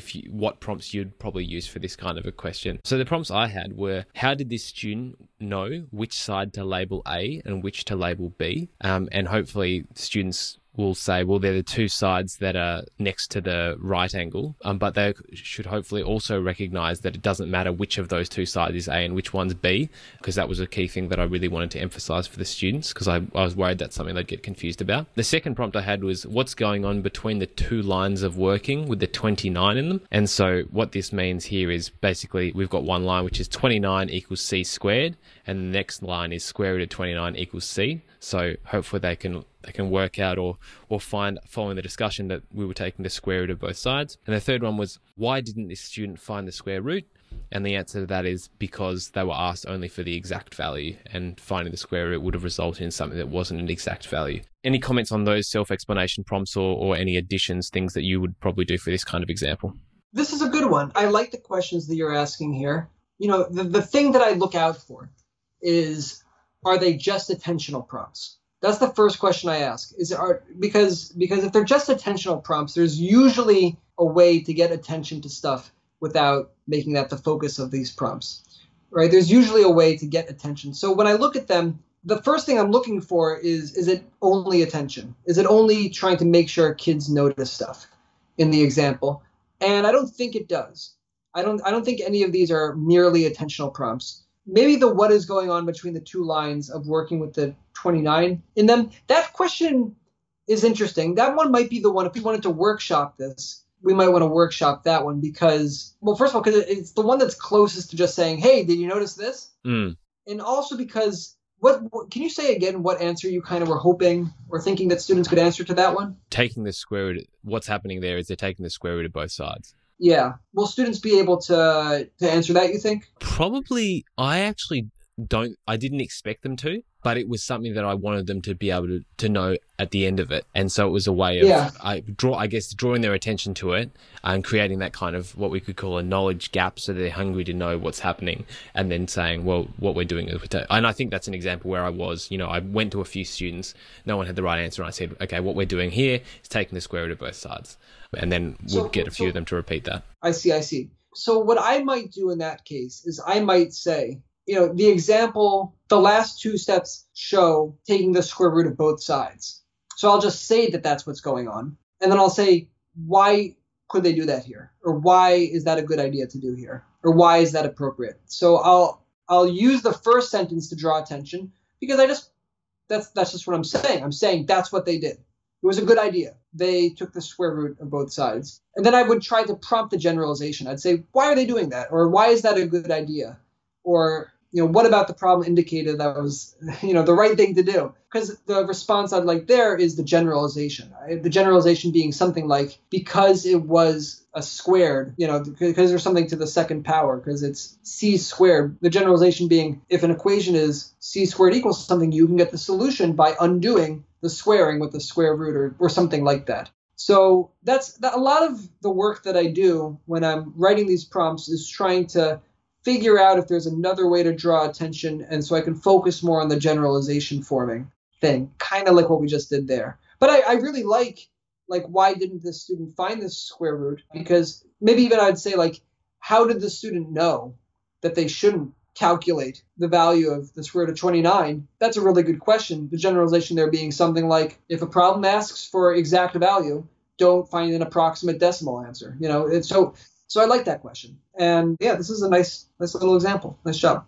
I like it. Cool. That's really great because one of the most common things I've done, so in this example, I said, what's going on between the two lines of working with the 29 in them. I realized that was a little bit wordy. So what I started to do on later examples, and you may like this idea, you may not, I'm curious to hear your feedback, but I actually started to draw in a different color, for example, arrows on both sides between two lines of working. And so I assume students know that the prompt's going to be something to do with that. But then the prompt would be basically what's happening in the pink step. Absolutely. That's great. Or you can just draw an arrow. Just be like, in the step that the arrow is pointing to. Yeah, exactly. What's going on? So that's it, but that what's going on is similar to the what's going on here, whereas what you've said is a lot of the time it will be like, oh, they're dividing both sides by 3 or they're multiplying both sides by 4 or something. So you would suggest there, in the pink step, they've multiplied both sides by 4. How did they know it was a good time to do that? You think that's better? Right. Or could they have done it in some other way if I want to get it in a different way, right? Like what if they had divided by 3 if they're supposed to multiply by 3, or what if they added? Could they have added something? I'm just trying to get thinking about a principle that will be useful when working with many problems later. Yeah, but I see I see the value of that, because it's one thing for them to say, oh yeah, they've divided both sides by 3, but what they actually need to know is when they need to divide both sides by 3. Exactly. So asking that question, how did they know it was a good time to do that, is actually deeper than just what's happened here. So love it. Yeah, there's a really nice article, if you can find it online or have access to the National Council of Teachers of Math in America. A researcher, Julie Booth, with a bunch of co-authors, including some classroom teachers. She's the one who is, I think, the lead researcher on Algebra by Example, that project that I praised earlier. And she wrote a very accessible article about worked examples in the classroom. And she has some good advice there about coming up with these kind of prompts. I don't know if she would agree with the kind of way I framed it about you're searching for generalizations, but she does kind of say, we're trying for why questions, a lot of whys and what ifs in the mix. It's not a situation though where I think she would say, and I certainly wouldn't say, that you should never have what is going on questions. But I think those are valuable questions at times also. That's great. And then just to do one more. So the next question was a similar Pythagoras question, but with rounding to 2 decimal places. And the prompts I had here was, what's something that you notice about the equal signs throughout this student's work? I would say that's very much just an attentional one. The students were meant to identify that the equal signs are lined up, and so I'm just trying to help them to structure their work better. Yeah. If you wanted to rephrase that, it could be like, this student lined up all their equal signs. Why did they do that? Mm-hmm. What answer would you want to that? Well, why do you want them to have their equal signs lined up? If that's important to you, whatever the reason is, would be, I suppose the answer is it keeps their work more organized, I suppose. I mean, is that why you value that? Yeah, it keeps them more organized. It makes it easier to find mistakes. And I think the way that I phrased it to students was, it helps you work more like a mathematician. Sure. Which may or may not be true, but I don't know. Certainly, my mathematical work is incredibly messy, but I recognize that it'd be kind of nice if I could be cleaner. But yeah, so I think that if you want to, you can just point out. You can do the attentional thing in like a quick phrase, and then ask, why do you think they did this? Or again, to prompt a generalization.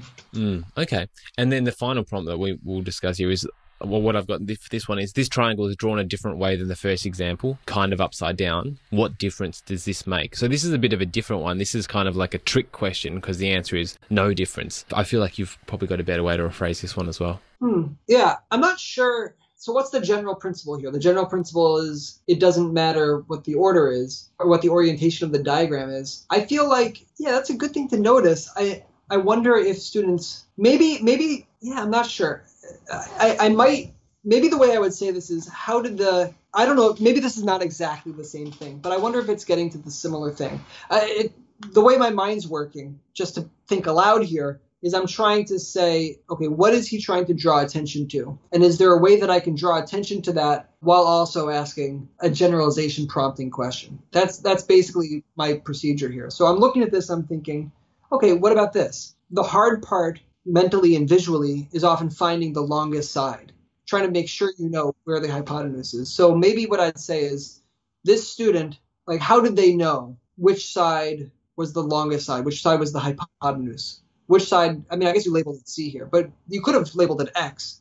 And you could have asked, how did they know which side was the longest here? Which side was the hypotenuse? Which side was the C squared, so to speak? And maybe that would kind of draw attention to the noticing about the different orientation, while also driving at a kind of a really useful generalization for kids. I often find that kids have a hard time identifying the longest side 100%. when looking at it. So maybe that's, again, this is me not saying, you did a bad job there. It's me saying, if you wanted to try to go beyond the attentional thing, this is how you might try to do that. But I kind of like your prompt. I kind of like my prompt. I don't know.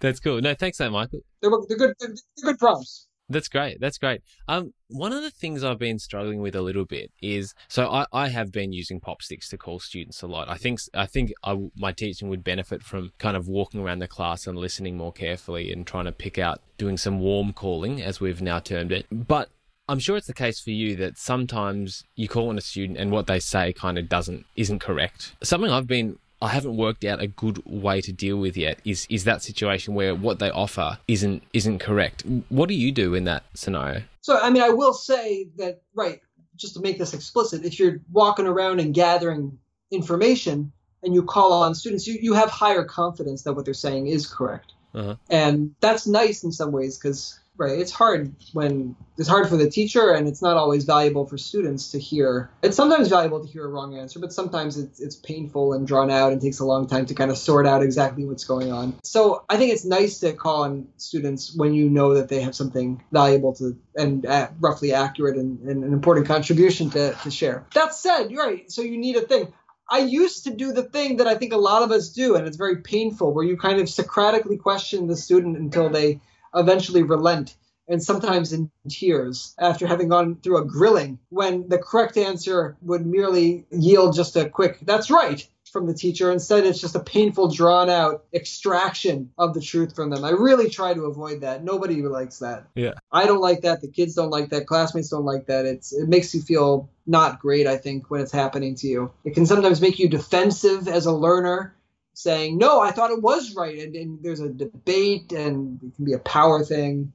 It's not a good dynamic and you want to try to avoid it. Look, I really also don't like this move. I really don't like, anybody know? Hand up, wrong answer. Can anybody else explain why that was wrong? Or I don't like just moving to somebody else. Because that's not nice either. That can make a kid feel bad, So what I try to do is that if it's wrong, I just say, that's not right, and I just kind of quickly move on a lot of the time, right? If they've said something true, the easiest, usually if you ask kids to talk a bit, they'll say some true things and one inaccurate thing. If you're just asking for a number, what's the answer? 7.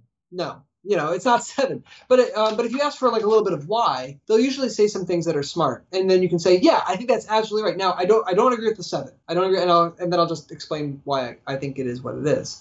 Okay. You won't go to it. So all right. So let's kind of model this. So sure. The prompt is what's going on between the two lines of working with the 29 in them. You call on Ollie. Ollie says, oh, well, they divided both sides by C. Divided both sides by C. Wait, which step? This is between the 29 and the square root of 29. The correct answer is they took the square root of both sides. So I'm a student. I want you to react to me as the teacher, if you would, Michael, if you're happy to play along. Absolutely. Yeah. So I put my hand up, or you call on me, and I say, "Oh, they divided both sides by C." Dividing by C. Okay, so that's very often a very good move, right? Very often a very good move. But when it's C squared, we don't want to do that. Instead, we want to do something else. Ollie, do you think you know what it's not dividing by C, but do you think you know what it is when it's squaring? What it is it's basically it's undoing C squared. Do you think you know? It's okay. It's okay. It's totally fine. What it is I'll show you, and then you can use it. It's you take the square root of both sides because square rooting is the opposite of squaring. So if you see squaring, you want to square root it. I know that you over there. Yeah. It's great that you also knew the answer. I'm going to take this one. Thanks. I do it myself. I don't like the power dynamic of within the classroom of students correcting their peers. There's a time for everything, but I'm reluctant to that. My instincts are to take it myself and to give you a chance if you want to correct, but no pressure. I'll take this one. That was good. I felt very supported. Feel validated? I felt validated. Okay, I felt supported. Yeah. Thank you, Wasn't Mr. it the thing where everybody kind of jumped on you? Anybody have a different idea? And then 10 hands go up. And it's I think Ollie's wrong because you don't divide by C. Yeah, we're not doing that. I don't like that. Okay. And I guess a mathematical point. The right-hand side is divided by C. Yeah, the right-hand side is divided by C in this particular case. Just for anyone who's listening at home and nitpicking that, the right-hand side is divided by C. The issue is the left-hand side isn't also divided by C. All right, on to that. So the next thing is kind of that moving on to independent practice. You've got a whole chapter in the book that's dedicated to moving from this worked example study to the problem solving. Did you want to make any comment on that? I guess what I would say, and I feel like repeating this phrase very often that I talk about in the book, but the book's excellent and everybody should purchase several copies of it. So I agree. I might as well, plug the book as often as I can. I think a mistake that we sometimes make is thinking of worked examples and practice as the only two options. So worked examples and independent practice is the only two options. Or to speak more broadly, that an explanation where an expert shows how a thing is done and people solving a problem on their own, that those are the only two options. That's not the only two options. There's a lot of interesting stuff in the middle. There's a lot of really interesting ways to give independent practice that has elements of modeling from an expert while also giving you a chance to practice some things. So what that chapter in the book's really about is it's about research that's been written about a couple different ways by a lot of really excellent teachers, including Ollie and Craig Barden and many others. Research that Renkel has done pioneered in a lot of ways. It's about moving the transition from worked examples to problem solving. But what I think is maybe distinctive about the way I pose it is I kind of think about it as, well, what do I think about it as? Well, it's not just that that it has elements of worked examples and it has elements of practice. So it's in the middle between the two of them. That's not so distinctive. That's not the distinctive part. I guess the distinctive part is that I apply this kind of framework of whole task practice to it a little bit. I think that's an important idea also, that when we're practicing things, it's possible to practice just the individual parts. Like, so if you're trying to learn how to, I don't know, what's a sport that we have in common here between our cultures? I was going to say baseball, but that's certainly not the case. Swimming. You can practice the kicking part of swimming. When you learn to swim, very often they give you a flotation device and they ask you to do the kicking motion. And then they might give you a flotation device and ask you to separately do the hands motion. You could do those separately, but what's happening there is it's happening in a meaningful context. You're moving your body through the water. It would also be possible, you could imagine somebody teaching someone how to swim by, like, on the side of the pool or on land, just asking them to kick stuff, like do the kicking motion. That might be a valuable exercise, actually. That's not helping you swim. That's not an activity. You're on land. You're not going to move in the water. That doesn't feel like swimming. But that could be valuable practice. That's in contrast to like when you're in the water and you're practicing stuff, but you're still moving. I think of that as, and this is a phrase I've kind of maybe bent for math education, when it's not usually used for this, but it's the distinction between whole task practice and part task practice. If you're just focusing on one little thing and isolating that and not doing anything else, that's part task practice. That's like kicking on shore. If you're kicking in the water, focusing on that while still doing a meaningful swimming activity, that's whole task practice. And I think that a lot of the things that Renkel talks about with fading can be thought of as whole task practice. And as you move, basically the idea is I think a lot of practice, we can practice just one step in a skill, and that can be really useful. Like in your Pythagorean theorem thing, we can be practicing just, solving a lot of equations that are like c squared equals 9, c squared equals 25, a squared equals 10. We can do that. That's part task practice when you're thinking about what it takes to get good at Pythagorean theorem stuff, because that's just a part of the bigger skill, and you're just taking that little part, that little line, and you're just doing that move.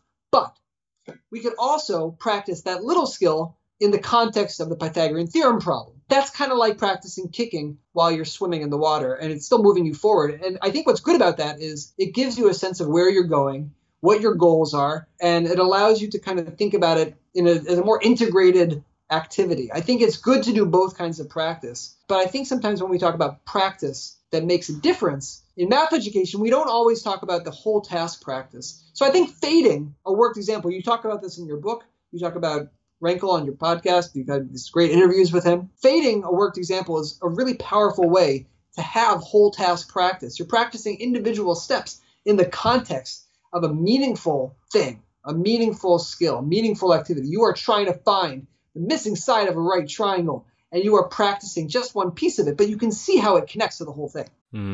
In what context would you use fading, and when would you not use it? Also, I'm just going to get a banana because my blood sugar's a bit low. I'll let you think about that while I'll I think get about up and that. ask. I suspect that this will be cut from the final podcast. It will. It will. So then I'll just say ridiculous things here. I mean, what I've noticed is, first of all, some problems are too short for fading. Some skills are too short. So you need a bunch of steps. The other thing is fading doesn't make a lot of sense if the procedure itself has a lot of variety.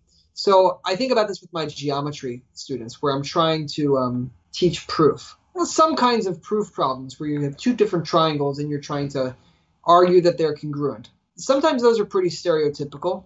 They're pretty similar. So you could fade out, lines from that and ask kids to do it, because they'll be able to see how it works one after the other. But at a certain level of complexity, it doesn't really make sense, because the proofs themselves are too different from each other. Part of that is a problem with how we teach proof and geometry for these kids. You really do need to build up a repertoire of things that you really know how to do, the kind of things that are kind of the same every time. And that's a curricular problem with that I struggle with often, because I feel like not enough time to do it sometimes the way that I really want to. But anyway, so that's kind of my answer. Do you have an answer? It sounds like you might have some thoughts. Just finished my banana. I'm drinking tea. This is a lovely way to spend time. We could be doing this over at a cafe. Coronavirus? Who cares? We'll be doing this. This is Cafe Ollie. Indeed. Well, I'd agree with a lot of what you said. I think the kind of fading works really well in scenarios where there's a regular structure. So I'm similar to you. I hadn't actually used it a whole heap, even before your book. But when I came to teaching this Pythagoras stuff to the year 9s, there's actually a lot of steps for a year 9 who's not super familiar with their maths to do. There's a lot of stuff going on. There's like the labeling of the triangle, there's setting out the original equations, substituting it in, doing the algebra, rounding at the end. And I was pretty worried that they were going to struggle with it and not set it out how I wanted. So I thought, oh, wow, this is a situation where fading could actually be really good. And I was actually amazed at how well it worked and how well it then scaffolded them to continue to follow those steps consistently and lay out their work well when it came to like fully independent practice. So yeah, I guess I wanted to bring it up because I hadn't used it much before, even though I'd known about it, read a bunch of research on it, but perhaps not taught in a context where there was that repetition and, like you said, the correct length of problem where it's not too short or not too long. Well, it'd probably work for too long, but you'd probably break it up then. Yeah. But yeah, so really, really powerful. I mean, kind of context. The other thing I'd say is that a lot of these techniques with worked examples work most simply with algebra or with a series of equations. And then when you move to either arithmetic with younger students or with geometry or other areas of math, algebra is special. One thing I realized while working on this book is that algebra truly is special. The special thing about algebra is it comes in these lines, and the process is usually pretty clear when you move from equation to equation. It's pretty explicit as you move from equation to equation. It's not that way in every area of math. And so a lot of what feels like it takes a lot of creativity is when I'm teaching other topics outside of algebra, even arithmetic to younger students. I mean, think about a procedure like, it would be possible, I was going to say, finding equivalent fractions, which is fine. You can do that. Visually, it's even a little bit, I don't know. It's the same routine every time, but it's not as clear, for me at least. It's possible, no question possible, but it's not as simple. It will take me more drafts to get that right than it will be to create a fading or a worked example with algebra. So I did try to include as many non-algebraic things in this book as I can, but it's worth noting that algebra is kind of the easiest case for a lot of this stuff. Yeah, I mean, that's a good point. And that relates to another question I was keen to ask you in terms of your routine, your worked example routine more broadly. What do you see as the kind of boundary conditions to it? Are there any contexts that you find you just don't use this in the classroom? And when do you find it most effective? Well, one thing that comes to mind is I wrote one chapter of this book about geometry proof, which we were just talking about. And geometry proof, it's interesting. A special thing about algebra is that if you write a series of equations, even if you don't write the minus 2x from each side thing, kids can often, once you've done a couple of these, they can often supply those missing steps. In other words, the process is usually readily apparent from the final product. That's a special thing about algebra, that the process usually is revealed in the final product.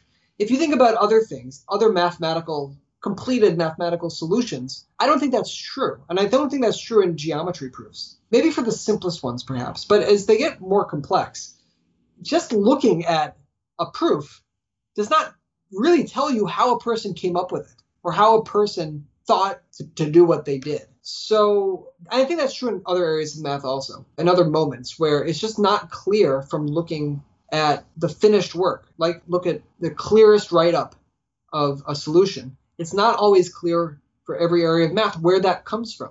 So that's the boundary condition for me. That's when I start changing things. Because my approach is not dependent on, I'm not committed to my routine. I'm committed to principles. And so I find myself with flexibility in my routine while trying to maintain those principles. And those principles are, what we talked about at the very beginning of this conversation. How is it that people learn from worked examples? They learn from analyzing them. They learn from self-explanation and making generalizations and then applying them to new cases to make stronger generalizations. So they often have trouble noticing and remembering things in the worked example and need to be prompted with that beforehand. So I take those and I start moving things around when I teach geometry proof. I really do. I find myself modeling more, talking out loud more, which results in further changes. In other words, I don't just show a completed proof and say, study it on your own, because the real response from my students would be, what on earth are you showing me? This makes no sense. Also, if it does make sense, where did you get this? So I need to supply some words. And I think most algebra, I feel able, and most calculus, I feel able. But I think a similar thing might be integration techniques with my calculus students. That requires, you need some explanation of where that stuff comes from. Looking at the completed thing, because there's a creative step there where you said, you have to share a lot. It's hard. You could write it in a worked example, but why would you? Why would you just write that as opposed to adding a little bit of.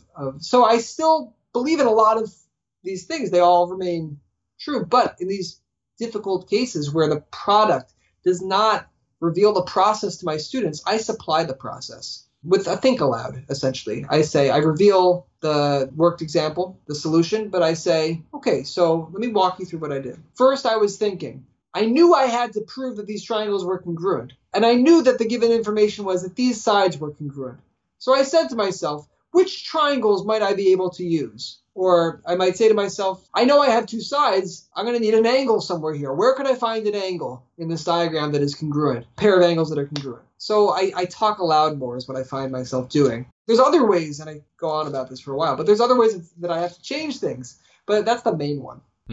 Cool. Something else I want to talk about is we mentioned before you've got that chapter regarding about moving from worked examples to problem solving. And the problem solving you're referring to in that chapter is very much the problem solving that cognitive load theory refers to, which is essentially solving similar problems. But what you didn't talk about in the book, but I'm really keen to hear your thoughts about nonetheless, is supporting students to get better at solving what many teachers would think of as problem solving, which is solving unfamiliar problems or problems for which the solution method is not known in advance. You kind of before alluded to the fact that you do give students these types of problems. So I wanted to ask you, how do you scaffold that?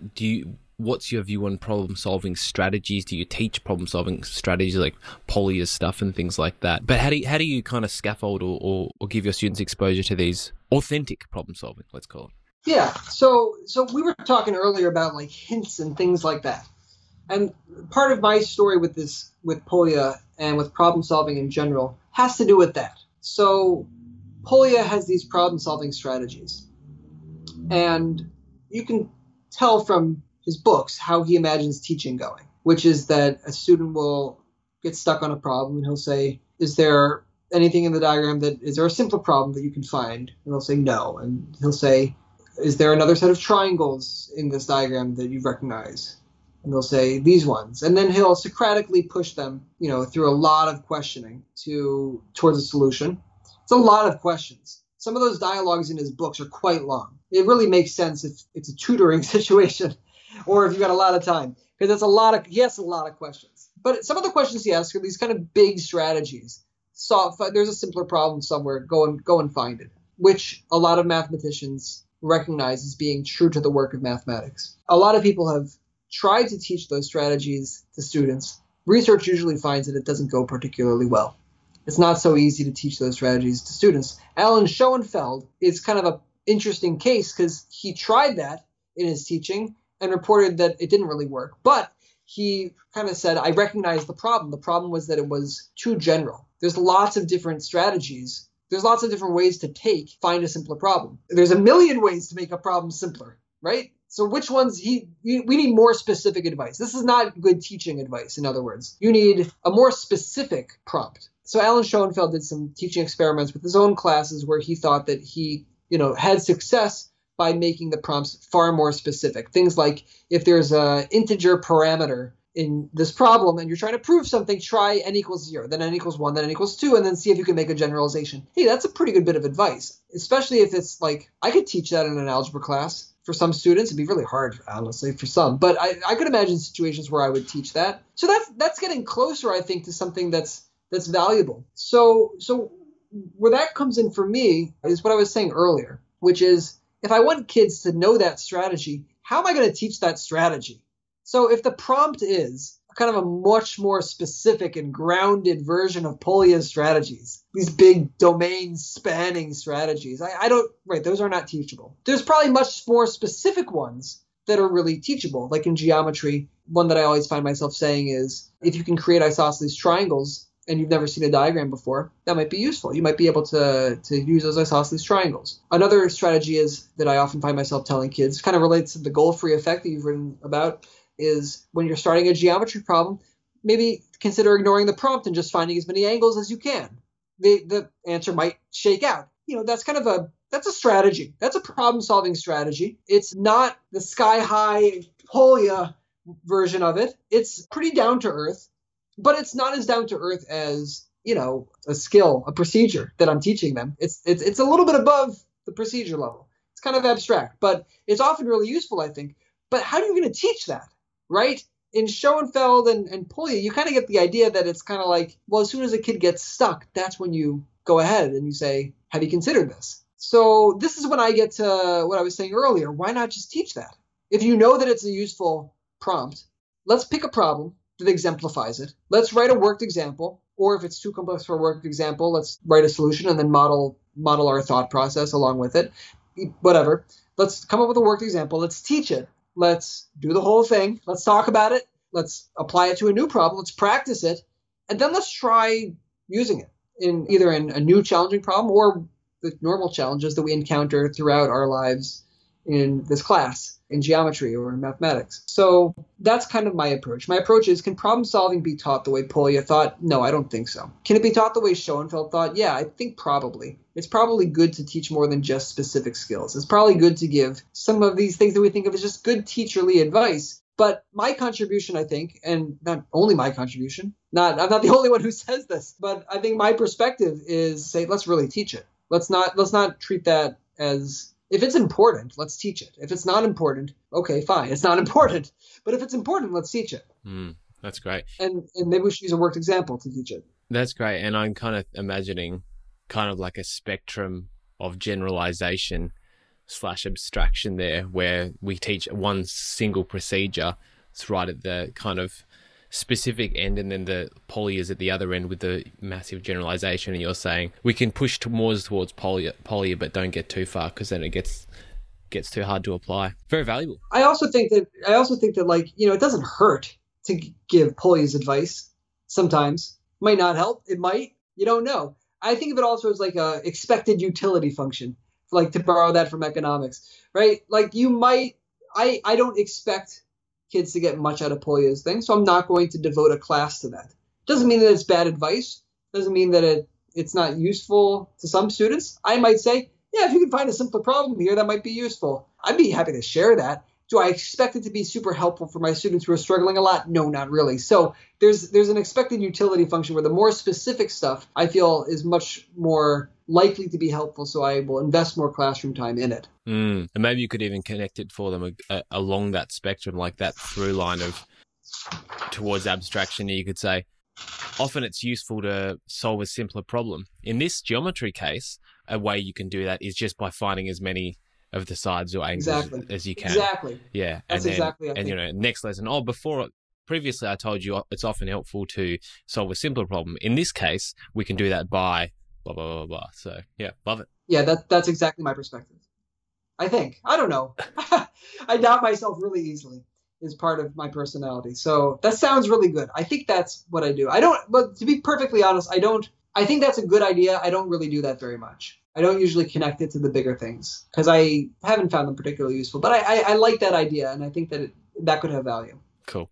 One other thing I wanted to ask you about, before we were talking about the extent to which the ability to self-explain really differentiates more and less successful learners. One thing I've been thinking about, or like an endpoint I would love to get to with, for example, this Year 9 class I've been working with, is get them to the point where I'm actually inviting them to come up with prompts for the worked examples themselves. Because I imagine after a year of kind of, even a couple of terms of teaching them, giving them all these prompts, they're going to start to think for themselves, oh, Sir's probably going to ask us this about this question. Is that something you've thought about or tried yourself? No. No, I can answer that really decisively. I haven't really. I don't share your confidence that students would come up with those because I think the prompts are coming from a place of expertise. I think the prompts, right, I think I could imagine a teacher, not me, who comes up with kind of a routine for prompts. Like says, every time you look at a work example, you should be asking yourself the following 3 questions. Why did they do this thing? Like, what are they doing? Why are they doing? What else could they have done? That's not the way I do this. The way I do this is I think, what generalizations do I want students to make? I know those generalizations. They don't. So I have to be the one to come up with those prompts. That's my perspective. I could imagine somebody that says, no, I want to train students to become more independent. So I'm going to make a routine, and it's the same questions every time, or roughly the same questions every time. And then, yeah, maybe that would help students' self-efficacy. I don't know. That's not what I've tried. I don't have a problem with trying it. I'd be open to hearing about people who tried it. That's just not what I've done. Yeah, cool. So I don't know. Yeah. Yeah, it's interesting because I guess a part of me thinks that often the prompts are going to be centered around the parts that students are likely to find confusing or difficult or befuddling or something like that.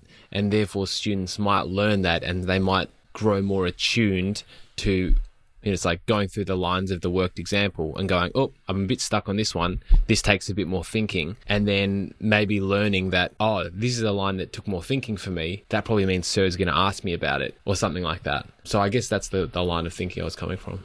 It's a good line of thinking. One thing that I hope, and I don't do a particularly good job pointing this out, but I think it's important, like meta knowledge about learning mathematics, that you should not be skipping over things that seem like they make sense, but you can't really explain it. Right? That's an example of something I'd really hope that my students learn over the course of the year. And I don't know if I'm emphasizing that. I really should. That's kind of an important thing, that when you hit that, don't just go step by step. Don't just skip over the stuff that I hope that I teach that. Maybe I should be more thoughtful about that. And then as we're talking now, I think I should about helping students. Yeah, because you've hit the nail on the head there. It's like, some might call it the lazy thinking or fooling yourself and going, oh yeah, I get that. Oh yeah, I get that. And just kind of jumping over it. But maybe even us giving it that a name or something, calling it like putting a box around it and say, this is the high concentration zone of this question or something like that. Yeah. That might help students to go, oh, the prompt could be, you could have a mix of the generalization prompts that come from the expert and then the kind of more routine independent learner building prompts like find the concentration zone of this question. And then they're like, oh, this is the part I got stuck with. This is where I need to concentrate. So maybe there could be a mix there. Could be.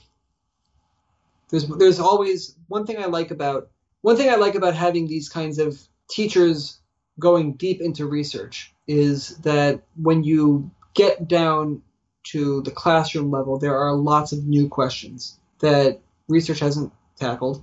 Maybe they won't because they're not considered interesting in certain fields, but they're very interesting to classroom teachers. So I think that's trying to figure out the limits of these research ideas for classroom teachers, the way we were talking about before, and also new applications or new questions that I don't think are answered that we're asking now. I think that's one of the most exciting things to me about classroom teachers talking about research.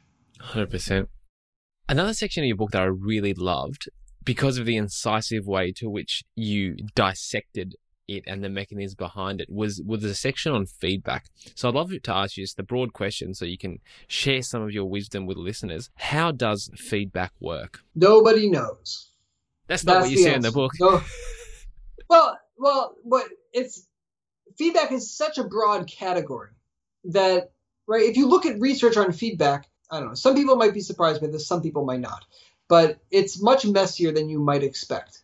And part of the messiness comes from the range of things it's attempting to encompass. So you might look to the feedback research and hope that it says, what does effective feedback look like and how do I give it, right? But it's hard to give that advice across computer-generated feedback, classroom situations, tutoring situations, every different content area, essays, math equations. It's tough. It's not easy. So there's a lot of feedback might mean a lot more than what I'm about to say. But at the very least, at a kind of a basic level, how does feedback work? I think there's two conceivable ways. Just speaking broadly, there's two conceivable ways for feedback to work. And this is me borrowing an idea, by the way, from Kluger and Denisi, I think, one of their papers. It's kind of adapting and kind of changing it a little bit, whatever. It's basically their idea. So it could either be motivating. Feedback can be motivating. That's one thing that feedback could do. It can be motivating or it can be instructive. It can teach people stuff. So those two things. If I give a person feedback, one thing that it might do is it might motivate them to learn something new. So if I say, sorry, James, you got an F on this exam. What's the dream? The teacher's dream is that James takes that F and says, I got to do better. I got to do better. And James goes back to the textbook, spends all night working on it, says, aha, I didn't try, but now I'm trying and I've learned it. Look, that's a ridiculous example, but on a lower level, teachers do expect this all the time, right? You mark something wrong, you hand it back, and the expectation is you'll pay more attention to it now in the future because you're really motivated to, because you don't want to make the same mistake again. Okay. What's the other thing feedback can do? It can teach. So paradigmatically, teachers looking at an essay and they notice something in the essay and they write it they say, this student, James has written a lovely essay, but, your analysis of the role of capitalism in 19th century England, a little bit shallow. You didn't bring up the wage workers on the Thames. I don't know anything what I'm talking about. I don't teach history, but you teach James something new through the feedback, and then James is like, okay, so I now know something that I didn't know, and I'll use that in the future. That's great. So that's the question. The question is your feedback motivating or is it teaching something new? That's the question I ask myself with feedback. Is my feedback motivating someone to learn something or to perform better in some way? Or am I teaching them how to perform better in some way? So let's think about the typical feedback that we give. This is a fun game to play. This is a game pioneered by Taylor Wilhelm. It's easy to make fun of typical feedback because it doesn't make a lot of sense. Kids have been working on stuff for a month or a month and a half. You say it's test time. They take the test. James does very poorly on the tests. You mark it up, you hand it back. Is that motivating? Not usually. It's usually demotivating. It feels bad to get that. You feel bad about yourself. You throw out the paper. You're like, oh man, I'm going to get in big trouble. Getting in big trouble doesn't usually, that fear is not usually motivating the ways that we think it's going to be motivating. So it's usually not motivating. And then what about, is it instructive? Maybe if James were to reflect deeply on the wrong answers that James received on this exam and then hit the books and studied, there's that motivation piece, and was able to study on James's own, then maybe it would be instructive, but the X's themselves are not teaching a tremendous amount. So we're not teaching very much here. So this feedback is neither motivating James nor teaching James very much. So my conclusion is that this feedback isn't doing very much at all. This is a classic game from people who have thought about feedback to play with the typical feedback in math class. So what's better? Well, if you have a way to motivate students, then go ahead and do that. Motivating is hard. So I'm not going to talk about that. I know about teaching, though, because I teach James, right? That's my job. I'm a teacher. I teach all this stuff. So I could just teach James what James doesn't know. And if I can, now the problem is that there's a lot of kids in this classroom, not just James. But suppose that I was able to find something that lots of kids in the class needed to know. Well, then I could just teach it. And wouldn't that be feedback that works? right? That would be basically feedback that does the thing that feedback can do. It would teach them, and maybe that'd be motivating also, who knows, but it would teach them the thing that they need to know. That would be great. That'd be wonderful. Now, okay, I'm rolling on my little spiel here, so I'll just keep going. Keep going. Okay, Michael, that's great, but that's not how tests work. Tests work, first of all, that it's a 20, 25, 30 question, 40, it's a long test. 15 questions, I don't know, 15 questions, 10 questions. What's a reasonable, what do people usually do, 15? 10? Depends on the test, right? On the test, right? Like if it's a mock assessment, it could be like, 30 multiple choice questions and then whatever you call it, an open reply question, a free response question. There's a lot of variety here. But basically what usually happens is, one thing that happens is that everybody gets everything wrong. And so that's a big mess. There's like 20 questions that are focus areas. Or James gets one question wrong very badly. And then Susan gets another question wrong, and DeMarcus gets a question wrong, and Promise gets a question wrong, and Juan gets a question wrong, and Insaf gets a question wrong, and everyone gets a different question wrong. And like, what are you going to do? You can't just reteach everything. That's a disaster. So that's a totally valid point. It's not easy. And I think another way of saying that is it's not easy to give feedback on those tests. They're not easy assessments to give feedback on. So that's just a really tough situation. There's not, by the time you get to the big long test, there's not much you can do. That's another way of saying that. So my approach to feedback, I guess, is to say, if I want to give, so shorter quizzes, shorter assessments, usually, this is an idea that I think Harry Fletcher Wood pointed out to me for the first time on a comment to one of my blog posts. And I really appreciated it.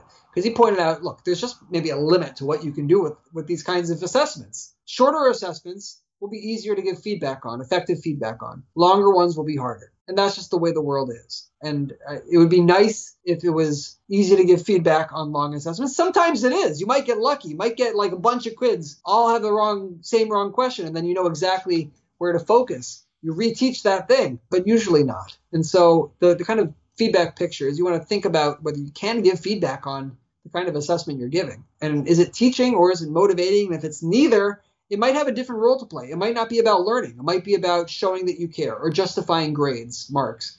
That's valid also. That's important. I don't want to dismiss that. That's a role that we all have to deal with. But it might not have to do with learning, or at least not have very much to do with learning. I should add one thing.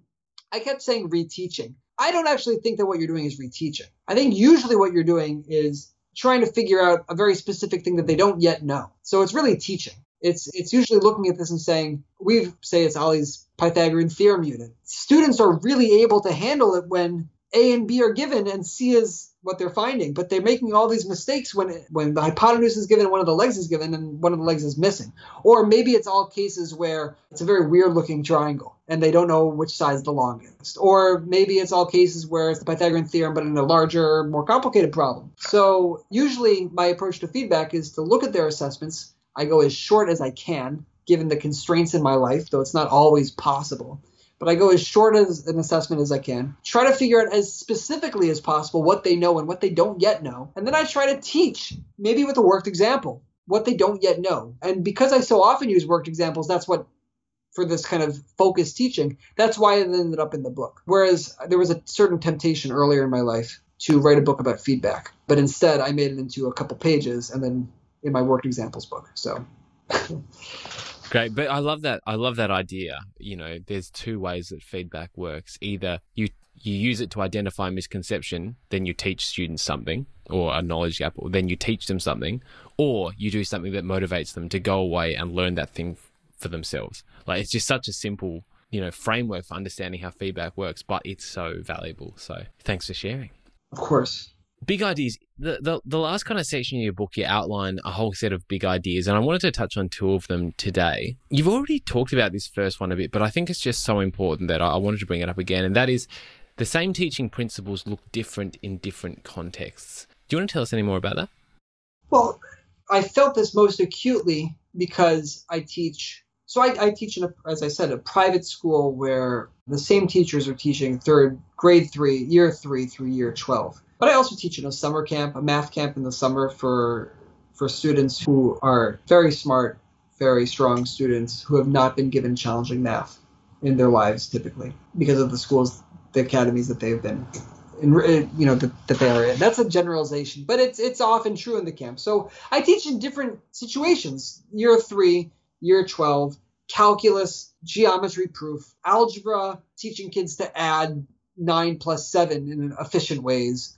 There's a lot of and then I teach in kind of situations where I have different goals, right? We talked about goals at the very beginning of this thing. I have different goals in my summer camp math classes for students who are ready for more but might not know what it means to do more math. And then I do in my class full of kids, 12 children, say, who feel beaten down by math and have never had a good experience, and they apologize in the beginning of the class by saying that they're dumb, and there's classroom management issues and whatever. So I feel this acutely in my teaching life. I've also I haven't bopped around schools as much as some people, but I've taught in 2 different schools with very different contexts. One was a religious school that was only a high school.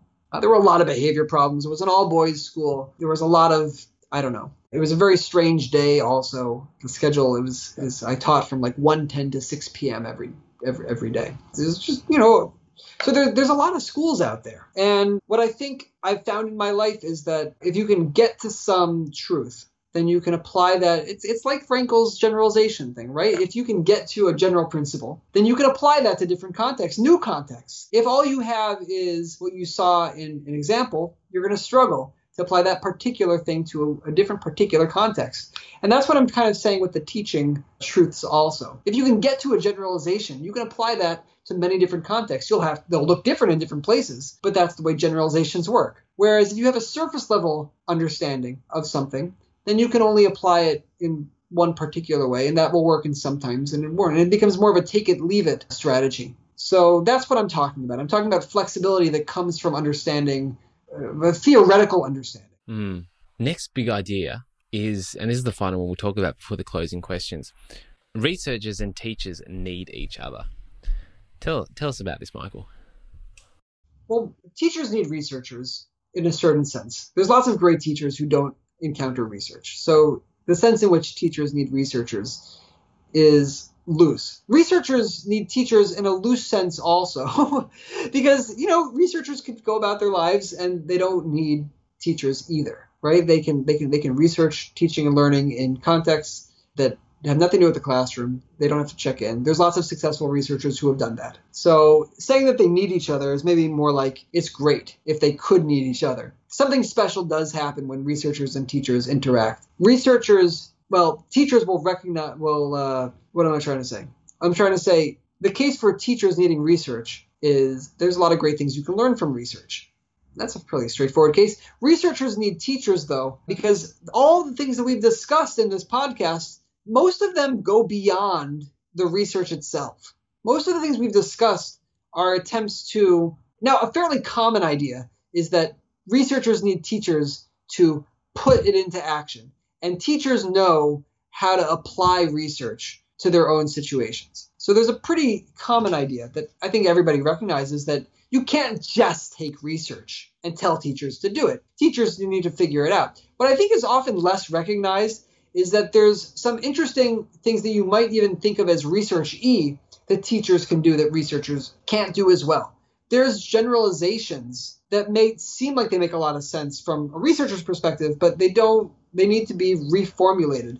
This has come up a couple times where I felt like in my own life, you've called these kind of like important, summaries or rephrases or ways of making things more succinct. To me, that's theoretical work that I can do because I'm not talking to other researchers where we have these kind of big shared theories that we can all talk about.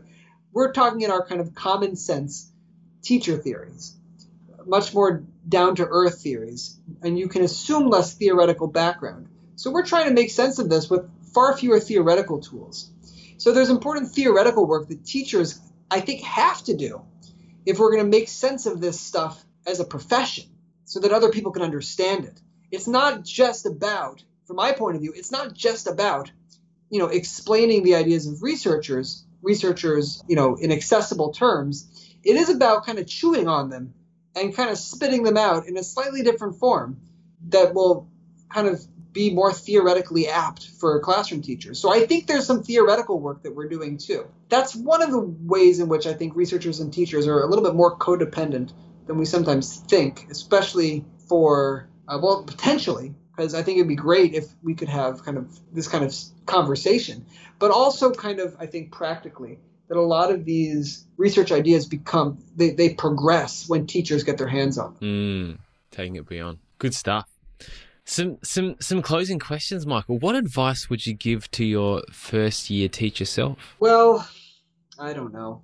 I thought about this before the podcast, and I'm so bad at giving advice to other people. I'm no better at giving advice to myself. I just don't have a good answer. What advice would I give myself? So many things. It's okay to leave a school. You will get better at this thing. Keep reading. I don't really think that I could have sped up my learning trajectory a tremendous amount. So I don't feel bad about my first couple of years the way some people do. I don't feel ashamed of them. I wasn't very good, but I was trying very hard, and I think I was learning as much as I could. So I would just be supportive. If I could see my first year teacher self, I'd just be, it's going okay. It's going to be fine. Just keep doing it. Don't go to grad school. Keep doing the teacher thing. Don't jump ship. I would just try to be reassuring. That's good. No self-explanation prompts you'd give to your first year teacher self? Oh, that's a good idea. Right? But I was reflecting so much is the thing. I was really thinking very hard. I just wasn't thinking well. So I needed time to work through that. No problem. 3 favorite tweeters, Michael. I can't do that. I can't name my 3 favorite tweeters. I just can't. I love all the people who tweet equally. Every person on Twitter. No, well, there's a lot of people who do great things, but it's so hard for me to say. I love Katarina's geometry puzzles. I don't remember her. Do you know her handle offhand? I can't remember. No, I don't. Well, we'll dig it up. I love people who share math. I love people like you who share research ideas. I have a hard time. The most I could say is my favorite categories of Twitter people, which are people who tweet about education in humble, curious ways. That's a whole category. People who tweet about mathematics in humble, curious ways, and people who tweet about literally anything that they're interested in humble, curious ways. I don't do well with overconfidence, but I do love people who are interested in learning and asking questions together. So is that an okay non-answer? That's that good. right? That's good. I got some good stuff great. out of that. Okay. 3 favorite education books. Again, running into big problems. I'm not good with favorites, but here because I'm not a total coward. What I will tell you, these are not my favorite education books, but these are the books that when I was writing my own book, I thought, hey, I'd like my book to be a little bit like this, for various reasons. So I'll start with this. We talked about Craig Barden. I love this book. How I Wish I'd Taught Maths. I wish I taught maths. I love it. He's a model for me of combining teacher knowledge and just the things you know from teaching with research. So I thought about his book a lot when I was writing mine because I admire, there's not a lot of examples of classroom teachers who do that. You do it also. There's not a ton. So I really admire classroom teachers who think about putting research and teaching together. This is, the thing about the same teaching principles look different in different contexts. Alana Horn is a professor of education at Vanderbilt. She wrote a book about motivation called Motivated. And what I love about that book is that it is a professor who is doing that, who's saying that the same research ideas are going to look different in different contexts. I think that's a tremendously powerful idea that is often missed. And she does that in the book. I don't agree with everything in the book. I don't agree with everything in any book. But I love that her book does that. So I thought about that. I thought about Lonnie Horn's writing all the time when I was writing this book. I embarrassed myself by cutting some of the citations of her, even though I thought about her book all the time when I was reading. So I want to correct that slightly here by saying how much that book influenced me in its structure. Okay, Marilyn Burns. Do you know who Marilyn Burns is? No. She was a tremendously important person in progressive math education in America over several decades, the 80s, the 90s. She just wrote a ton of books, mostly for elementary, some middle school math. She's, from my point of view, one of the best writers of classroom dialogues in classroom learning and math classes out there. So as a teacher writing about teaching, she's one of my writing role models.